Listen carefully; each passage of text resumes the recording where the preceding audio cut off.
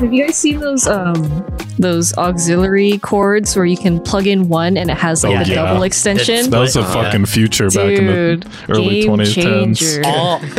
All like couples and like girl best friends had that. Like I remember in middle school, I saw all like couples and then like they just like, oh, do you want to hear? And it's like, well, then we'll just split it so we can both hear. And then they fucking put splitter on. I was like, normies. You mean prison school? Nice no, that was in middle school. Right. You didn't have a girlfriend in middle school. What am I saying? No. Well, no. No. Wait, no. It kinda, no. All right. She's from Canada. You don't know her.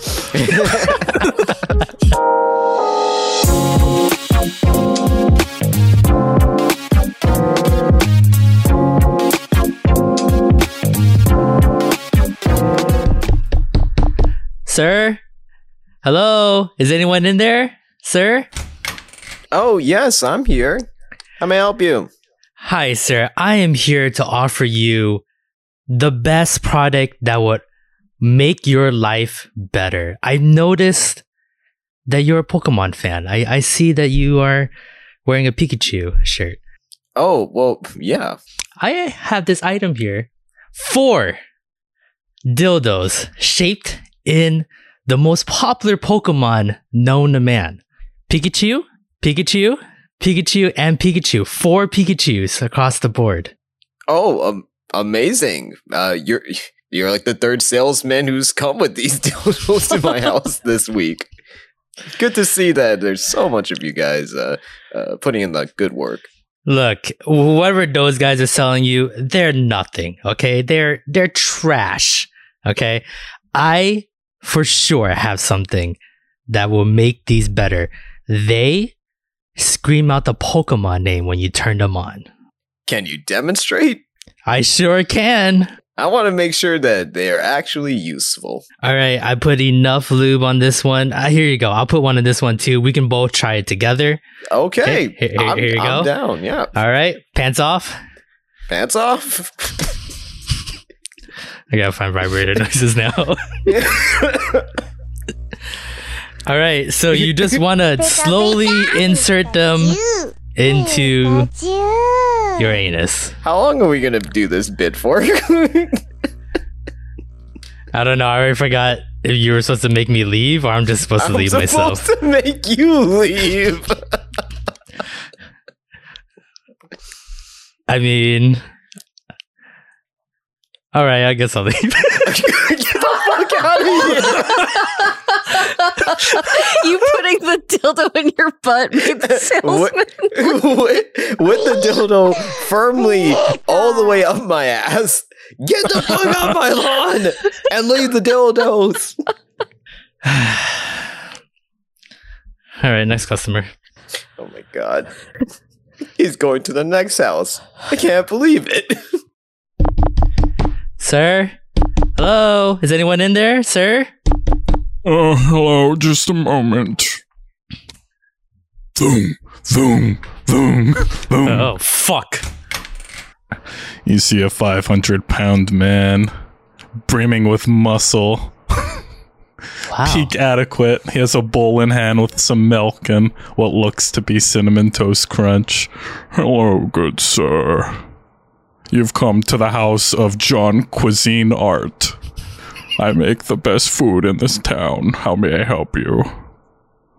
Would you like to try some of my ravioli put in milk, dried aged for 2 weeks with cinnamon and sugar?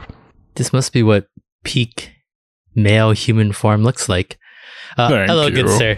I've done some research around the neighborhood, and then I found out that you are a big fan of this anime that came out a couple years ago, and I happenly to have some merch that I would want you to check out, and I know you would want to buy. So here is... You see me grab something behind my back. Okay, show me.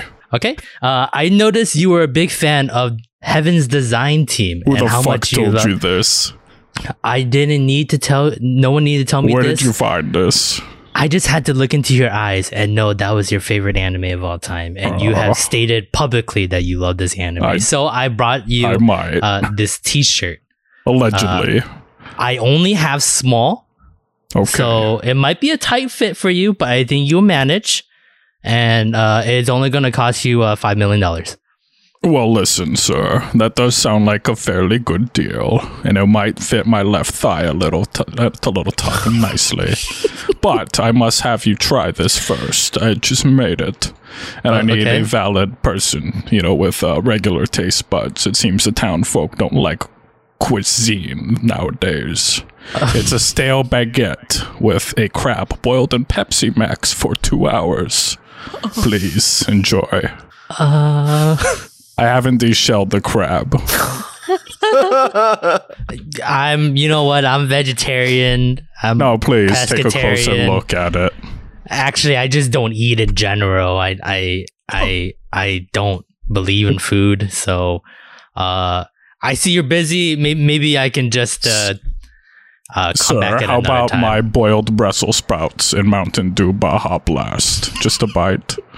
Okay, actually, wait, hold on a minute. Baja Blast? Yes. I stole it from the local Taco Bell down the road. Oh, okay. Never mind. My ex-girlfriend works at that Taco Bell. I can't. It's pure syrup boiled down. Maybe next time I'll come back. There's a lot of other people that I need to take care of first, and kill you later. I'll come back to you. Okay. Okay. Bye, sir. Bye. Hey, lads, how are you doing? I tip my fedora and I walk back in. I wave using my butt cheeks, very full at the moment. Nice. And I go in to my house too. Okay. Gotta make one sale. I gotta make one sale. This is my first sale in the past 10 years. I can do this. Hello? Is anyone in there? Yeah, hello. I'm a little busy. I can't come to the door, but it's unlocked. You the delivery guy? No, I'm actually here to sell you something that would change your life. Can I come in? Yeah, just open the door. It might not open all the way. I'm working on something. Okay. What the fuck? The door's stuck. The door doesn't open. I can't barely get in. I can only stick my arm through. I'm here to sell you this item here. I notice you love this anime, and I have the Blu-ray set to sell you, and I'm only selling it for $1. Would you like to buy this Kuroshi Eye Blu-ray set for season 1? Season 2 is coming soon. Hold on. I feel like I didn't hear you right. I just need to put these last few finishing touches, and my life-size Shikamori statue made out of butterflies will be complete. Just give me a second. Okay, well, there's a cuter waifu in this show, and I think you'll like her much better. She's very bland and can't kill anyone. Hi. My room is filled with butterfly taxidermies that are hanging from the ceiling, and I have a butterfly in my hand, and I'm covered in like crafts and glue. Hey, Hi. You're Hello? not the delivery guy. No, I am just a very sweaty salesman looking to sell you this beautiful Blu-ray disc of Love of Kill. Look, I don't have any money. I'm saving it for the last few exotic butterflies that are coming in from Argentina. Yep, I can see that. Yep, I can see those butterflies. I can give you some of my work. I have these pretty portraits that I have. You okay? Yeah, no, I'm good. Your house is very beautiful. You want to see my statue? I got a bunch of these pink butterflies that I used for Shikamori's hair. Oh, I just realized my little brother has his funeral today, and I have to go kill him. I mean, lay him to rest. So I think I'm gonna go. I'm just gonna leave the Blu-ray disc here. You can just have it. Bye. Okay. Bye. Oh hey, where's the snow globe guy? How dare you fucking say that to me? How fucking dare you say that to me? You know I hate snow globes. Dumbest gift ever. Well, on that note, hey guys, welcome back to another episode of the Weeb Power Hour, the show where we have a roundtable discussion on the latest news and topics in the anime and manga world. We are already on episode 93, very close to the 1 year anniversary or 2 year anniversary now of the Weeb Power Hour. My God, we have recorded so much and talked so much anime over the past 2 years and watched so many shows. It's pretty ridiculous. But for now, let's just look forward to this week. It is the start of the summer season. A lot of animes got started this week, and we have a lot to say about them. But first up, let's hit the latest news of the week first. In very sad news, Yu-Gi-Oh! Manga creator Kazuki Takahashi passes away at 60 years old. He is the illustrator and the story writer for the Yu-Gi-Oh! Manga. He was found off the coast of Nago City in Okinawa on Wednesday, July 6th. Apparently, a Coast Guard reported him equipped with snorkeling gear.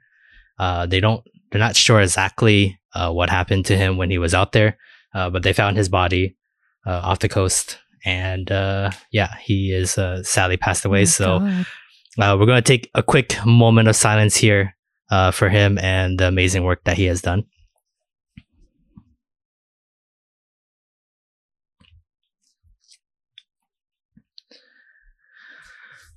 Okay, before we move on to other news, I just wanted to ask you guys anything you wanted to remember about Yu-Gi-Oh! In general, because Yu-Gi-Oh! Is such a pretty, I want to say monumental story that changed a lot for a lot of people, especially in our generation in the late 90s. It's one of those defining medias of our generation. I think for most 90s kids, that's pretty much right there with the first experiences with anime that a lot of kids can say they had. Whether or not they knew Yu-Gi-Oh!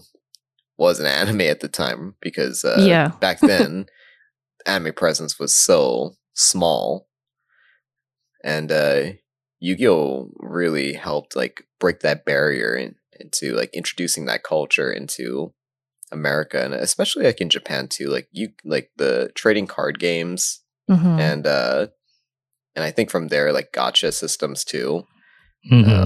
They all come from this love of collecting, and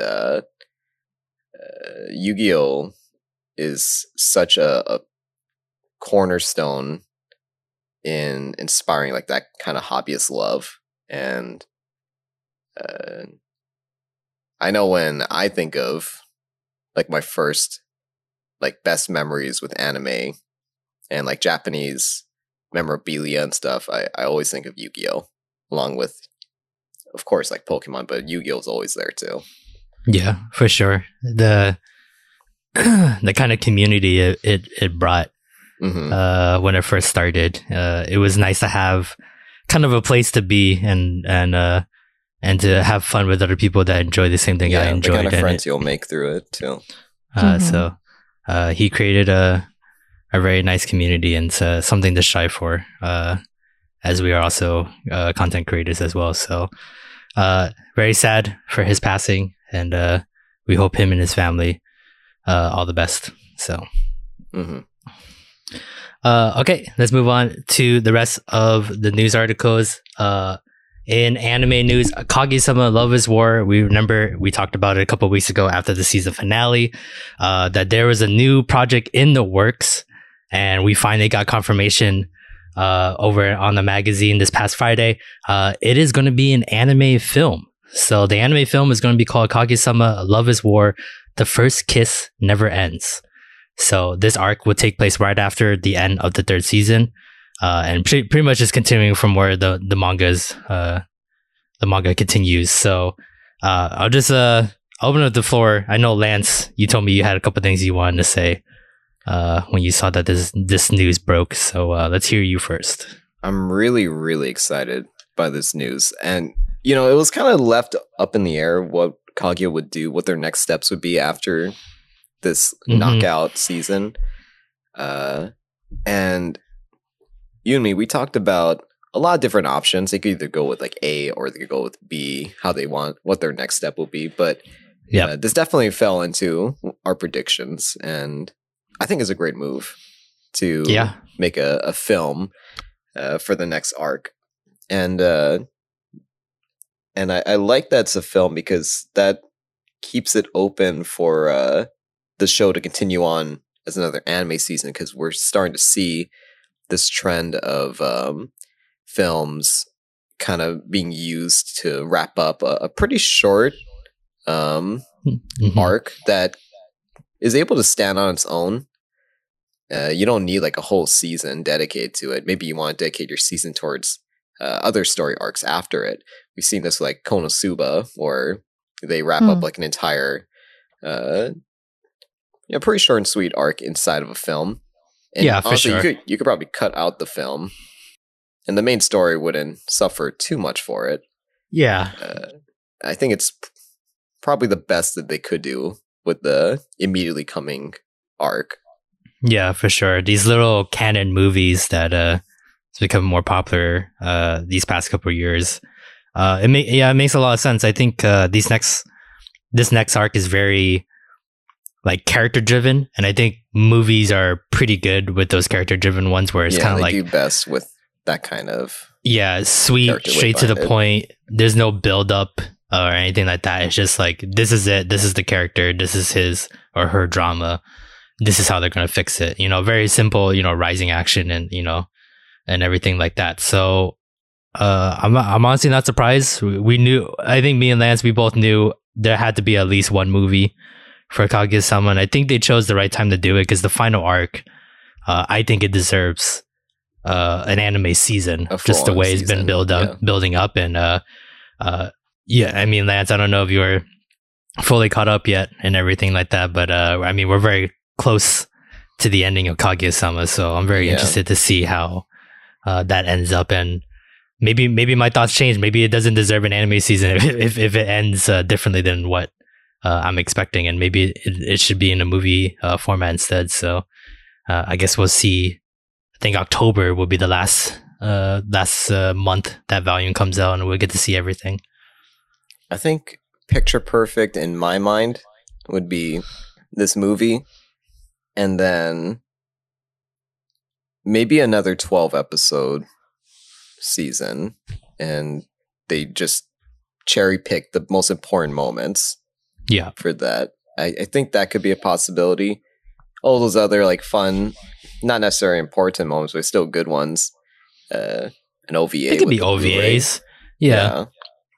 For sure. We've seen Kobayashi Dragon Maid. They just took storylines that, was fun, but then felt like it was strong enough by itself to carry a whole episode. They'll just throw it in a OVA smattering of other storylines too, right? So I'm honestly surprised Komi hasn't gotten to that point yet as well. They cut out some smaller jokes and storylines that I thought, if you just slap them together in an OVA, you can have that as well. So I feel like we're getting there too for Komi.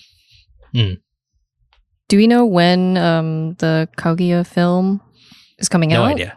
Just greenlit for the movie. So if I assume they've been planning this for a while. It seems like they already had this thought process. I don't think it was like, we're going to decide after we see how the Blu-ray does and stuff like that. I think they already I'm sure they knew that I mean, the amount of effort and love that they put into exactly. So what we saw, because Avery and I still haven't seen the other two seasons, but season 3 is pretty amazing for modern anime. Yeah. My best guess would be at least, I say Christmas of next year. I think it's going to be a holiday movie.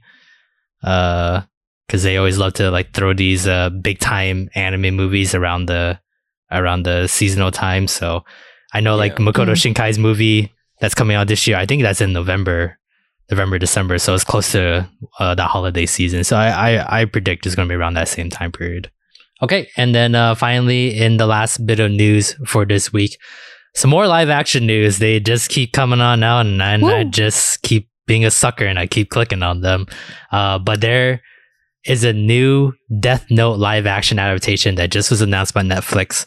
The Stranger Things creators, the Duffy brothers, they are in charge of the live action adaptation. And they're also in charge of some other stuff too. So Stephen King and Peter Straub's 1984 novel, The Talisman.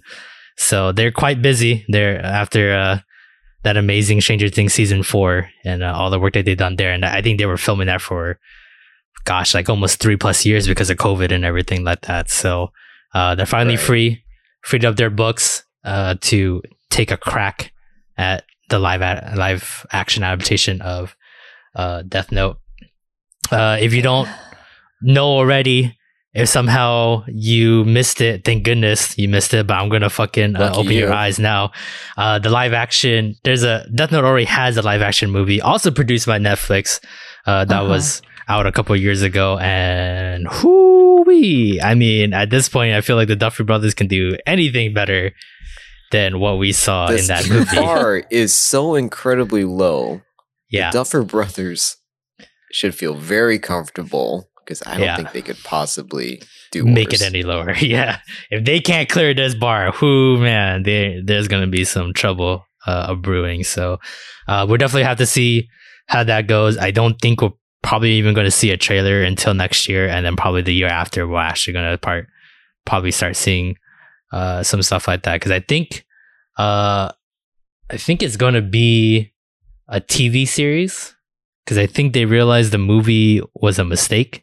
And they went by so much stuff so fast to try to, keep pace with movie time. So I guess we'll see where this leads.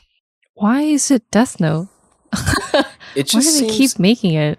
It's kind of like it's kind of like Calamity Ganon. Like every couple years, it is fated to be reincarnated and pulled out of the depths of hell for some poor fool to sink their hands in, arrogantly thinking that maybe they know better. Yeah, I mean, at least the Duffer Bros have they have some credibility. Yeah, they have a lot of credibility behind them, so that's good. They have 3 other very questionable predecessors to go off of. Yeah. So that's good too. It seems like they're trying really hard to not repeat the same mistakes. So yeah, can they stick the landing? I mean, that's time will tell. To be perfectly honest, when you do live action adaptations of animes that have some kind of strange being, not like if it's not all humans and is not like crazy superpowers, it's kind of hard to adapt. Just because like we're just not there yet. It's just not we just don't have the technology to be able to 1-to-1 produce what anime does. Like I took a look at another, like, I think Fullmetal Alchemist trailer came out a couple of weeks ago, and the people playing Ed and everyone else, they look great. I mean, like, cosplay has come a long way to where like even like semi-pro cosplayers look exactly like the characters in the anime. So looking like the part is pretty good, but being the character and then having the special effects to go with it, like it just doesn't feel like we're there yet, which is surprising to me because we have all these superhero movies and they have high budget stuff like that and they do just fine. So I think that's the part of it though. No one wants to put the money in. Yeah. Like, you can see some of these huge shows fucking pumping millions of dollars per episode, but do you really want to do that for Full Metal live action? You know, do you want to take that leap? Yeah, you're right. Or even Death Note, like maybe because of the brothers, but I don't know. It makes me wonder, because Netflix has already produced 2 that have done very bad. It's just interesting to me where they're like, well, let's try again.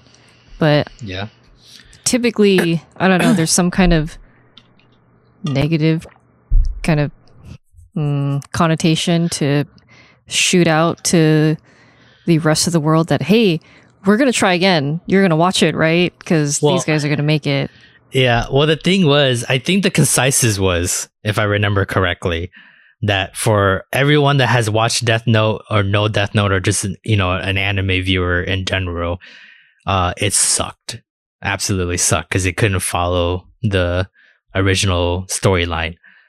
But for new viewers that have no idea what it was and they just casually ran into it when it was on the front page and they watched it, okay, it was normal for them. So I wonder if the Duffy brothers are going to go that route where they make it palatable enough for the casual viewer that they just think it's some kind of weird supernatural scary show and not based off of a manga or a show that's in Japan.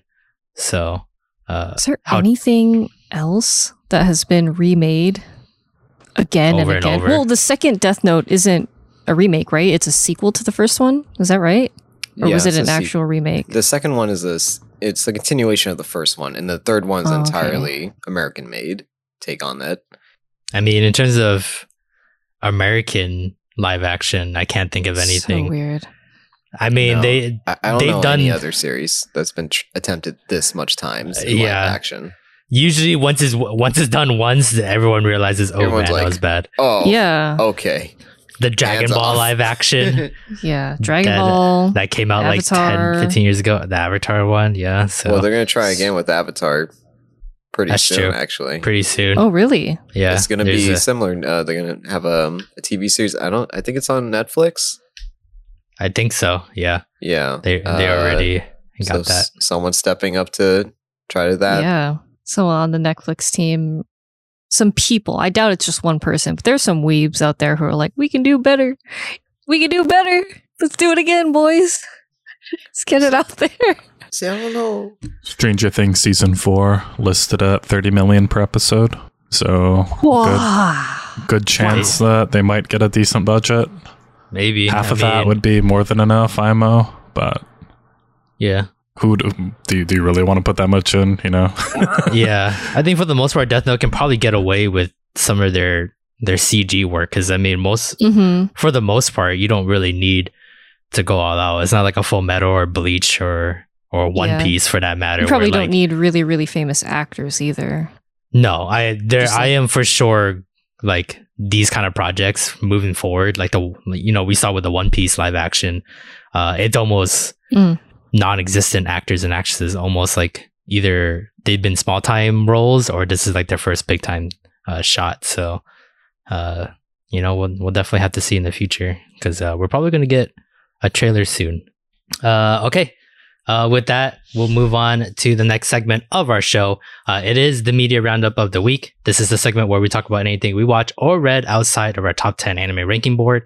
A lot of shows started this week in the summer season for us, and there's a couple shows that we wanted to talk about because we did a little dipping. We took a taste on a lot of different shows outside of our top 10 to see if there's anything we wanted to add to the bench. And I think the consensus is probably a no. There probably wasn't any shows really dead on, except maybe, just maybe, this first show that we have here on our list, Vermeil in Gold, episode 1. This is the show where a boy can't summon a familiar and was going to fail and not be able to move up a grade, and then he summons a demon big booba lady, and then she becomes his familiar. And yeah, so I'll just open up the floor to everyone here. Any takes on this first episode of Vermeil and Gold? Yeah, no, it ain't. That's it. I don't even know what to say. Familiar of Zero, that's the one I was thinking of when I saw this. I'm not even going to put that in my Google search. Can someone else look that up? No, I mean, it's the same. It's exactly the same concept, but like 20 years in the making already. Oh, the lolly pink-haired. Oh my god, I watched the shit out of this. This was kind of like a defining moment in the isekai genre. Yeah, where, like, you could be isekai into another world as someone's bitch. Yeah. This one, not as much ecchi as what we saw in Vermilion Gold, Avery. So it's not like definitely. It looks like it's not a very. I mean, it is, but nowhere Vermeil near has episode it. 1 of this fucking. no. They took Familiar of 0 and then cranked it to like 100. Yeah, they just saw the concept, thought it was a pretty cool concept, and then it's like, but what if we make it a big booby lady instead? So because a main character as a slave, as a guy, I'll do you 2 better. Yeah. Yeah. But it didn't bother me as much. Maybe because we saw the trailer and kind of knew what we were coming into. Big we absolutely. Onei-chan. At least Okay. they're up front. Little boy Shota, you got this dynamic. Okay, sure. Watch the episode. It gets a little interesting when they start kind of explaining how the academy works. I mean, while we were watching it, I was like, what the fuck? How do they get up there? They didn't show it. How do they get up there? It was totally just saying shit to say shit. And then pink-haired girl, they explain the dueling mechanic. Like, oh, that's really interesting. She loses. The fight was pretty interesting. Animation was like, it was there. I'm not going to say it was like amazing, but it wasn't bad. Is adequate.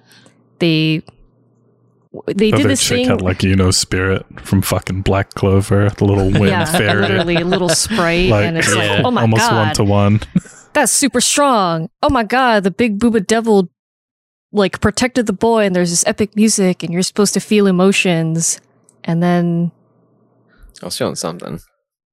God, it just went downhill when the friend, she's a friend, right? Like a childhood friend or something. Friend. Yeah. I just don't even want to like acknowledge what I saw, but we all know what I'm talking about, right? Her going to town on herself. Pulling that was pulling an old Roxy from Mushoku Tensei. If everyone around him were normal people going like, hey, what the fuck is this shit? And just sticking to that note, okay, a little consumable. But no, everyone's like, here is main character. I'm going to go to town on myself now, is what I'm going to assume every episode is going to be from now on. And then to top off the end of the episode, the big booba fucking demon chick was like, hey, let me suck you off, lol, haha, JK, unless. And I'm just like, no, like, fuck off. I'm good. Yeah, that was... I've never seen Avery so animated from a show. Oh, God. That means he liked it. I want to throw up. Like, typically, I don't know, am I old school? Ecchi has usually been borderline... You're not edging the main character. You're usually teasing, and they're like, blush, blush, and nothing really usually happens. You see a few underwear, you see a few naked scenes. You gotta get with the times, Plinchy. That's times old have school. Changed.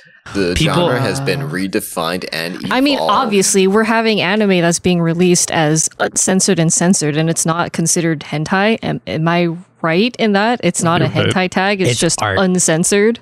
Well, it's kind of like how no one was allowed to say ass on TV. Otherwise, the rating for the show would be like bumped a little bit higher. It'd be for like an adult audience. Now you have like afternoon shows and dropping ass all the time. Yeah, that sounds wrong. I mean, Vermilion Gold is rated PG-13, so I'm just saying. If I had a kid and I saw them watching this, I don't know, man. 13-year-olds, man, give them what they want. All right, rated PG-13, but could you see this on Adult Swim? I'm scared to see the anime rankings online. Peter. What, Anime Corner? Yeah, don't show it to me. Don't ever post it on the Discord. I don't want to see that shit. Here we go. Week 1 for Anime Corner. Like, this could probably go into non. There it is, third place. It's in third. Oh, the Mad Lads, they did it. They really Liquor's did Recoil, Isekai Oji-san, and Vermilion Gold is your top 3. Oh, man. And we got some fucking losers on this website. No, it's not the website. It's the fucking... It's the voters. 8,000 people. I figured it was the same thing. Because it's the anime corner. Holy shit, that hentai one came in at 10th place. I went for the uncensored version. Of course it did. Damn it! Now I gotta watch it. What, dude? Or just reread it again. I guess it can't be that different. Oh my. Okay, so does that warrant us to watch episode 2, or are we done? No more Vanilla Gold. Obviously, the people have spoken. Don't make that face. The people have spoken. You don't have to make a face. Just say you're gonna watch it. All right, I guess we'll leave it to be determined. I guess you know what, leave you guys on a cliffhanger. See you next week if we actually watch episode 2 or not. Well, the way power, keep watching the smut. Find out next week. I guess. But there's a lot of smut this episode. I think you'll see a trend by the end of it. Yeah, tell me about it. Let's move on to the next anime on our list then. Shadow's House, season 2, episode 1. We get the gang; they're all back. Miliko and Kate in tow, and a lot of lore dumping this week. A lot of showing off a lot of the Shadow's powers and how they work, and the differences between certain people, and kind of a nice little end there with Barbie and showing how powerful she is, and that she's the gold standard in terms of the star bearers. So I don't know how often we'll talk about Shadow's House season 2. Just know that we will be watching it every week. But when there's something big that is happening, then maybe it'll show up in a media roundup. So I'll just open up the floor to everyone here. Any takes or thoughts from this first episode?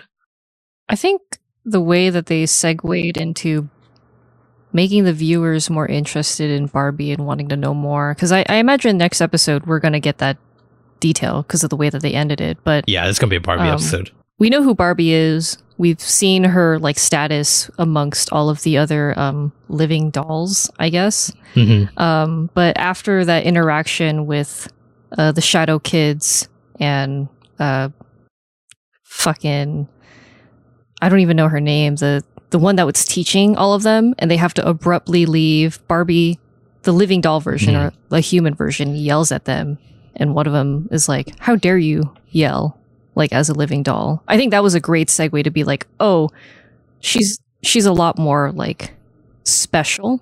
Yeah, we kind of got that, but there's a special treatment with her. Yeah, it was just for sure a 2 sentence interaction. I thought that was really that was just enough to be like, oh, and not the whole exploding of energy and screaming. Just how dare you yell at me? Something it's subtle. Fine. Barbie is an exception. Like, oh, okay. Okay, yeah. Why? And then you see at the end that she used to look normal and happy. Yeah, happy, and then something big happened, and that's how she gained this star power, this treatment that she can push people around. But yeah, definitely big to see how Barbie and Barbara came to be, and how they got to their point. And also, I guess it's just really cool just to see these different shadow powers, right? We only got a taste of it in season 1 during the maze game, and John being able to punch stuff, or Miliko being able to move her shadow around and use it kind of like either a kite, or even just pushing stuff around. So to see different techniques, it'd be pretty interesting to see down the road, because this will be the season where you're just going to start unloading. Every shadow they meet, they're gonna notice their powers, and we'll see how different each powers are. So I'm very interested to see what kind of takes they have in the future. I kind of had that same vibe with Fire Force, where I'm just I get it. The base is fire, but how many times can you make that into something different? And Fire Force, to a degree, I think did that, and I think Shadow's House will be able to meet that requirement as well. Yeah, you always know shit's about to go down when a character is introduced strictly to explain the power system. You're like, oh, okay, we're about to get in some kind of fighting, some kind power of shit. Arc. Yeah. So it's exciting. For sure. Hopefully season 2 is all about tournament arcs. So maybe we'll see a nice little tournament between the Shadows and their kids. So yeah, you mentioned that in season 1. I think you said that you saw someone like comment that there was going to be some kind of tournament. Like that's been alluded, at least in my mind, since season 1. Yeah, something like that. There was something like there's going to be a competition, but I don't know is it going to be like a full on tournament that we usually see in a season 2. But they're going to have to compete again. Not because not the one that we just went through. Yeah, the first competition was just to get their foot in the door to be recognized, but now to start moving up the levels, right? Because there's like first floor, second floor, third floor. Right. Levels It's that you have to be a part house. of. Right now we're first floor, so definitely season 2 is going to be about figuring out what these floors are about, who's in what floor, and then figuring out. Because it can't be just like if there's 20 people on the second floor, like we can take 5 people into the second floor. It's more like, oh, we have to kick 5 people out of the second floor to make room. We can only have 20. You can't have any more. And I have a feeling we're gonna have to figure out who we can sabotage to take their spot in the second floor. And hopefully that's the case. It'll be very interesting to see later down the road. Do you guys think any of the other Shadows?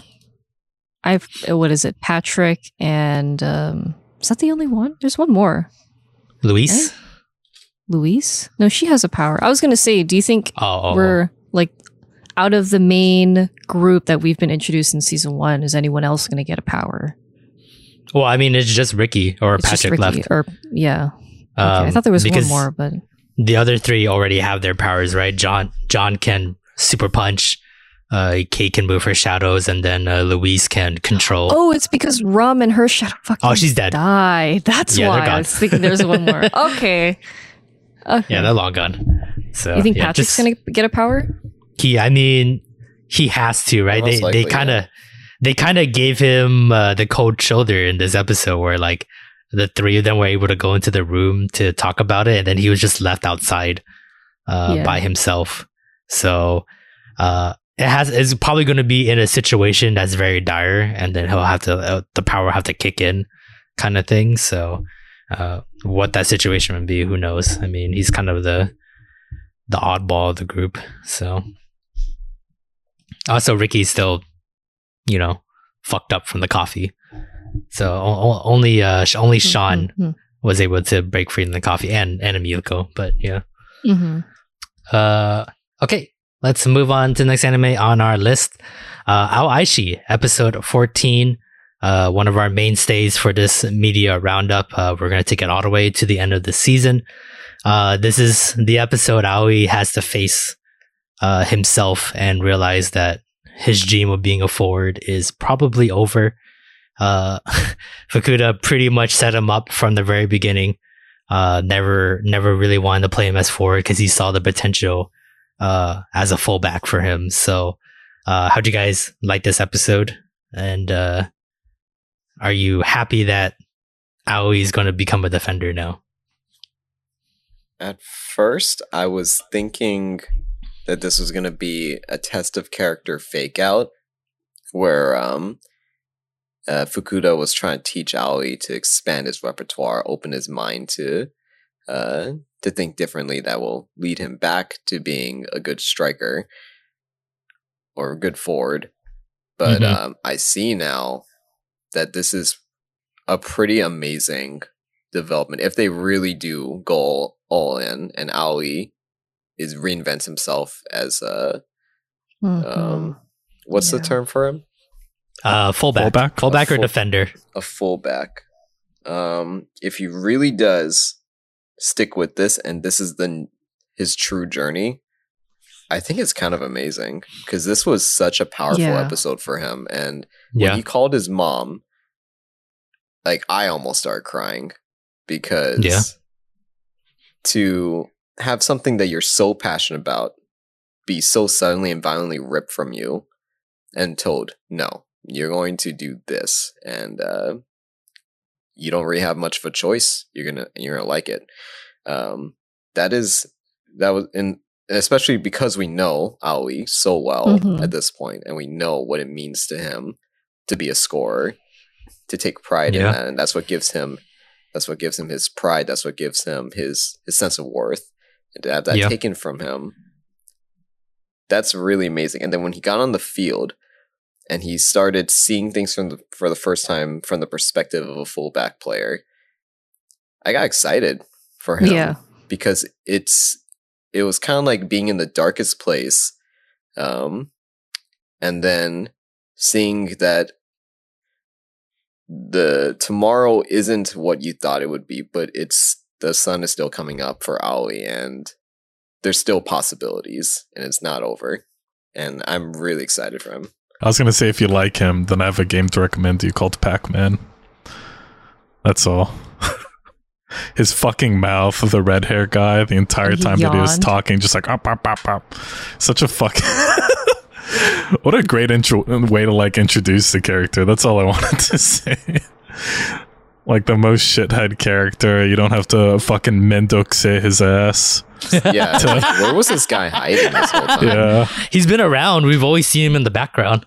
Yeah. Like his hair is so striking, right? So it's like he's always caught our eye, but we never get an introduction until now. It's because, like I said, defenders don't get a lot of the attention, especially in sports animes, because like if no one scores and nothing's happening, they're doing their job. That's like the number one thing with defenders. If nothing's happening on their side, they're doing their job, kind of thing. Because that's technically what they're supposed to do. They're supposed to make sure nothing happens on their side of the field. So it's really nice to see that aspect for this anime. That said, do you think that by the end of this season, Aoi's going to have a pompadour too? Because I'm seeing a trend here that at least once are all pompadour wearing dudes. There's an episode or like an arc where they go to some kind of training camp. They have to go away. I mean, they're already dorming, but maybe they have to room with like 7 boys in one room. Mm-hmm. Holy fuck! Aoi's with all the guys with pompadours. They might just like style his hair for like one night or something. Hold on, Pinchy. How do you think boys have to like dorm with each other? Do you think we just all stack up each other like a Jenga piece? Oh, yeah, just full on dogpile each other when we go to sleep, right? 8 people in one room. Yeah, That's so big. I've camped with some music buddies in a fucking 10, maybe closer to 20 people in one fucking room. It's just bunk beds galore, left and right, military style. Man. Remember when we camped in Waimea? Oh wait, you weren't. I don't think you were there. But I was not there. but I know. I'm never invited to these cold camping trips. We only had a certain amount of rooms, so we had to dogpile to stay warm. Yeah, that's just how it is. Okay, don't invite me. Actually, I'm good. Oh, we kept saying, "Oh man, this would be so much more fun if Peter were here." I'm good. Never mind. I guess you're right, Punchy. I guess we do dogpile in small rooms. I mean, we saw it in Komi. They went to where did they go? Osaka or something. Yeah, but that's like literally 4 guys into a room. Actually, well, the room is like really big. I thought we were talking about like Aoi's like dorm room, like that size. Yeah, I wasn't talking about the dorm room. I was talking about them going to some kind of training camp, like some kind of, I don't know. They're a really prestigious team, so they could probably afford. Like, I'm thinking the onsen rooms. I don't know. Get in the closet, boys. The amount of money to pay for this U team is pretty cheap. I think we saw that when Aoi's like, oh, this is how much money is going to be to benefactors, man. They're fucking they were giving her a Maybe? discount, weren't they? They were giving the mom a discount because Fukuda really wanted Aoi. Oh, okay. Isn't that what they were doing? I guess so. Yeah. So pretty cheap though. Like that's a big discount if that's the case, because there's only $3,000 to put your kid through a U team like that. Fuck, it costs you like $3,000 for $3,000, yeah, for the whole year. It takes you like $3,000 to put your fucking kid in preschool for a month. So the discrepancy. Listen, my kid knows fucking colors and blocks better than your fucking kid, so I got the $10 discount. I guess so. You know what? You're right. Yeah. Competitive from the get-go. I wanted to quickly step back though with how perfect they made such a simple Aoi doesn't have a cell phone into a let's bond with Hana over this because she has the closest connection with the mom. She has the closest one-on-one interactions with like his lifestyle and everything to tie it in way perfectly then like and still be a little unexpected too for her to be like, fuck you, I'm calling your mom, and yet super believable because they set it up. And she knows everything about him, more than any of his teammates at this point, at least. With what's upcoming, with Aoi being in a new position, I'm really excited, especially with how the anime has treated us and sowed the seeds and produced amazing fruit that we got to see this episode and everything. We're going to learn more about soccer, and that's fun because I just know with him being in a new position, we're just going to get you get a whole new set of rules. Is the best way that I can just the bing bang boom. He's going to learn on the spot, and we're going to learn, and they've done a great job in doing that before. So I just know that it's going to be some good shit, guys. I'm excited. Okay. With that, let's move on to the next anime on our list. Is the final one for the media roundup, Summertime Render, episode 13. We came back for the 5th loop and then blinked and then went back for another loop. So to the sex, a lot of shit happened, a lot of drop. We pretty much get a pretty good idea of what Heine has done to us now with that mark on our arm. And now we see like, now we never have to worry about Ushio, and like it wasn't like a one-time fluke that she was able to come back with us. Very easy. She can just chop the head off, turn herself into the watch, and then she comes back with us pretty easily. So a lot of stuff that we learned in that very quick 5th loop. I knew it was going to happen. Is one of those like you got to have time variant differences between the loops. I didn't think it was going to be this quick. It's literally like an hour. That we've like an hour or two, and then we fucked up already, and then we had to go back again, kind of deal. But I'll open up to the floor, everyone here. How'd you guys like this week's episode of Summertime Render? I think it's impressive how they can go from, and ReZero does this a lot. These kind of shows where they can mood swing you so hard from feeling hopeful, being relieved that Shinpei and Ushio are getting it together, and they're making the best plans they can. They're getting their allies in order. All their allies are in on it. They're down for the plans. Just a nice handshake and convince them. All good. And then boom, done. Yep, everyone's dead. And Kizu just coming out that window. I was like, holy fucko. So old man Nezu just getting fucking impaled in the wrong eye too, like his bad eye.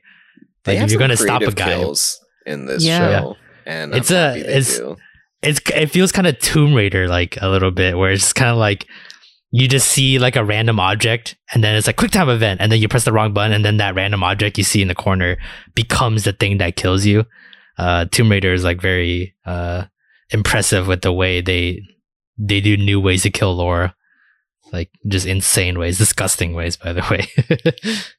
Like pretty brutal, but also very creative though, and I think this kind of show thrives on that kind of shock value and done that for sure. And after all that, after just like the massive amount of killing in that first half, then it slowed things down like crazy, right? And then we got to see the flashbacks of Shinpei's parents, and then we get to see and just her brother too, Rinosuke, her twin brother, and just seeing everything that's happened and how they ran into Heine at the very beginning. I guess like pretty much the day it all started, right? So very interested to see that continuing and where that leads to, and learn more about Dr. Hishigata. Made Akata catch a break, man. That's all. She's getting fucking, both of them technically are getting fucking obliterated in the worst way possible. Yeah, it's just fucking Hulk smash. Okay, with that, that is the media roundup of the week. If there's any shows or manga you guys want us to watch or read, you can always DM us on our social media, or you can email us at thewepower@gmail.com. We'll check it out, and then maybe it will show up on a future podcast. But let's take a break from all the anime talk and do a little game that we like to play here on the We Power Hour called Take 5. Here's how the game works. Every week, myself or anyone else here will decide on a topic that we're going to rank 1 through 5. We pick 5 things that pertain to that topic. We put 5 minutes on the clock for funsies, and then we figure out which one's the best and which one is the worst. So for this week, in honor of Kazuki Takahashi's passing, we're going to do the best Yu-Gi-Oh! Rivals. This is part 1. I think there's enough characters to do part 2, so maybe we'll come back and do another take 5 for this one. But I kind of just did pretty much the basics, the big time rivals from season 1 of Yu-Gi-Oh! So here are the 5: Weevil Underwood, Rex Raptor, My Valentine, Mako Tsunami, and then Bandit Keith rounds out the 5. I'm gonna need a Pictures? Reminder on who some of these people are. You didn't Weevil want sounds to like have the bug guy. Esparoba. That's why I said part okay. 1. Oh God. Rex Raptor is the guy who looks like he's in a future Yu-Gi-Oh! Season. No? Okay. These guys are all from season 1. No, I know that. I had an image of who Rex Raptor is, and it's not Rex Raptor who looks I like thought he it was. crawled out of a dumpster. That Yeah. sounds right. Which A he dino definitely dumpster. did. A dino dumpster.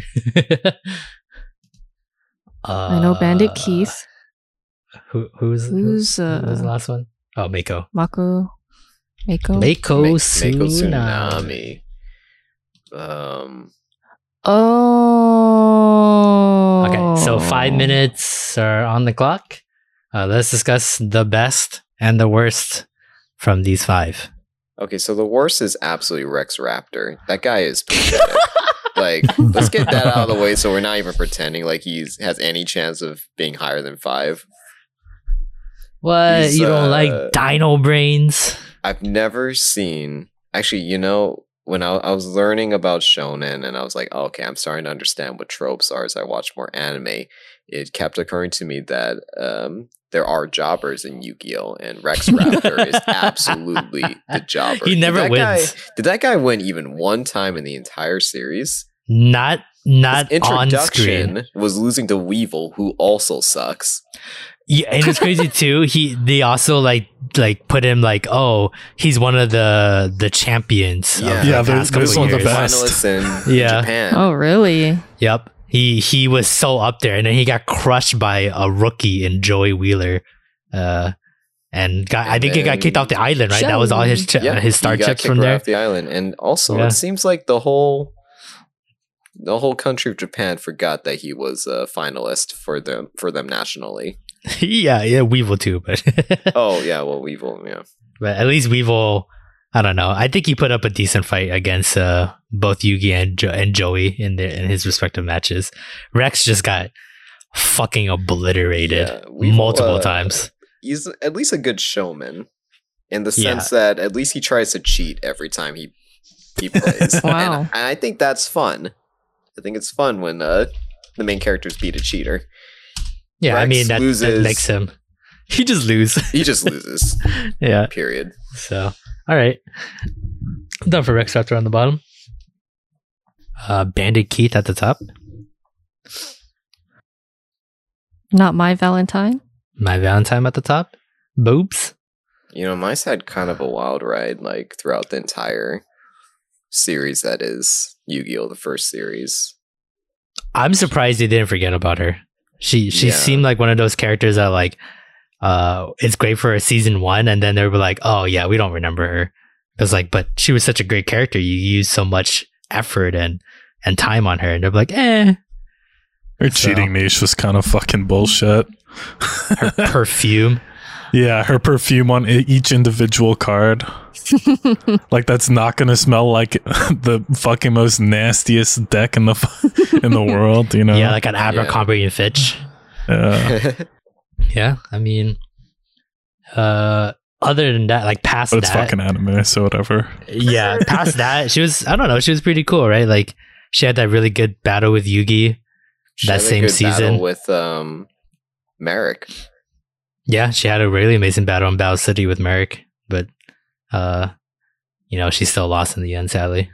Yeah, everything that's canon about her, because the anime expands whole seasons are just made up as a filler for the anime. All for filler appearances because they want so badly for her to keep being ambiguously evil. Those I can give or take, but her canon duels that she really does duel against Merrick, those are fantastic. Yeah, it really shows that she's actually pretty good at dueling. Yeah, she just can't beat the top players because they're fucking ridiculous, and also they have Millennium items and Egyptian god cards that cheat. So, because I'm still on the boat that Joey got fucking cucked against his battle against Merrick. I love that battle. How bad he got cucked. He got cucked so hard. He was so close to winning, and then he fucking lost on a technicality. That kind of pissed me off a little bit. So, but yeah, Mike got a lot of good shit. Does that make my top? Bandit Keys was kind of cool. I don't remember a lot from season 1 though. I just really like season 1. Abridged Bandit Keith. In America. Like the monstrosity that Little Karibo turned Bandit Keith into. I know, he's such a 2-bit guy. He doesn't show up actually at all after season 1, right? Yeah. After the whole him trying to steal the Millennium puzzle because he was getting his body taken over, I think we see Bandit Keith maybe a handful of times, 2-3 times more. We get Weevil and Rex more. Better. I have a number. One time we see him one more time, and that's at the start of season 2. He pretends he's possessed by Merrick, and then he smashes Yugi's Egyptian puzzle, and then that's the one I'm talking about. And then he runs away, and then we never see him again. I think they'll always mention him once in a while, but other than that, it's nothing. Little Karibo will be more than happy to keep shoehorning him in because the joke is just too good. Yep. In America, I just remember the gun being censored in the American version, where he tries to threaten Pegasus. Yeah, he just has the finger gun. Yeah. Yeah. That's they did that multiple times in season 1. I think a couple of Pegasus's bodyguards they were trying to capture. They're trying to capture Kaiba, and they'll be like, "Mr. Stop Kaiba, right there, Mr. Kaiba. We got our finger guns here, and you can't escape from us." And then you'll never take me alive. Yeah, kind of just jumps out the window. So, but yeah, something about Bandit Keith just being iconic because of representation of an American. It's just so on point that American would cheat, be a sore loser, and then threaten the host with a gun. Oh, here, it's just just a gun. So on point. Yeah. Okay, so Bandit Keith that too. So we still got Weevil and Mako Tsunami. So I'll argue Weevil for number 3 and then Mako for number 4. And it's not because I dislike Mako. I think he's cool. Actually the only non-bad guy. He's the only rival or who 3 has never cheated or been a scumbag. He's actually just a straightforward guy. Yeah, he just does it for his dad, which is really sad that he is still looking for his dad to this day. He still doesn't believe that he's dead. That his dad's alive. In the original Japanese, his dad's dead. And Mako duels in his memory. But 4Kids changed it so that he's lost at sea and Mako hopes that he'll find him someday. Yeah, I think in season 1, the prize money, he was going to use it to buy a boat and to search for his dad. Search the ocean for his dad. And then he keeps doing it. Yeah. Yep. So I think his favorite card, right? The fisherman card, it looks like his dad. Mm-hmm. And that's why I remember that's that. his, and then he loses to Joey, and then he's like, no, I'll have my dad. And I love that fisherman card because it's like one of the many Yu-Gi-Oh cards got censored. They took away the fisherman's fishing spear. The spear, yeah. And they replaced it with like a little dull nub. Yeah. And I'm like, What? why? What? I get Harpy. I know why you censored that one. Why did you censor that though? Weapons are bad, okay? Spears are Even bad, weapons man. for fish. Meanwhile, we got freaking Panther Warrior with the fucking shish kebab sword, and that's fine. Yeah. It looks like that's good. Any objections to this 5? I think the top 3 are pretty iconic to Yu-Gi-Oh! In terms of like characters that aren't Yugi, Joey, and the other 2 schmucks that I can't remember. No, we don't count those 2. Oh, Yeah. T and Tristan. Yeah. T and Tristan. Holy shit. I never heard someone 2 wanted to schmucks. botch your name so hard. Oh, and Duck Devlin. my actual favorite Not supporting Duck character. Devlin. Okay. With that, I guess we are in agreement. So here is the results for our Take 5 for Best Yu-Gi-Oh! Rivals Part 1. Coming in at 5th place, Rex Raptor. 4th place, Mako Tsunami. 3rd place, Weevil Underwood. 2nd place, Bandit Keith. And then rounding out the top 5, My Valentine gets the top spot for this week. Let us know down below if you agree with our rankings. And how would you rank these 5 characters? With that game out of the way, let's move to our anime ranking board for the summer season. This is the first week for the summer, so a lot of new shows being infused. If you don't know what this ranking board is, before the season started, we watched all the trailers for all the shows, and then we voted shows in to rank week in and week out. This season is a little bit of a twist though.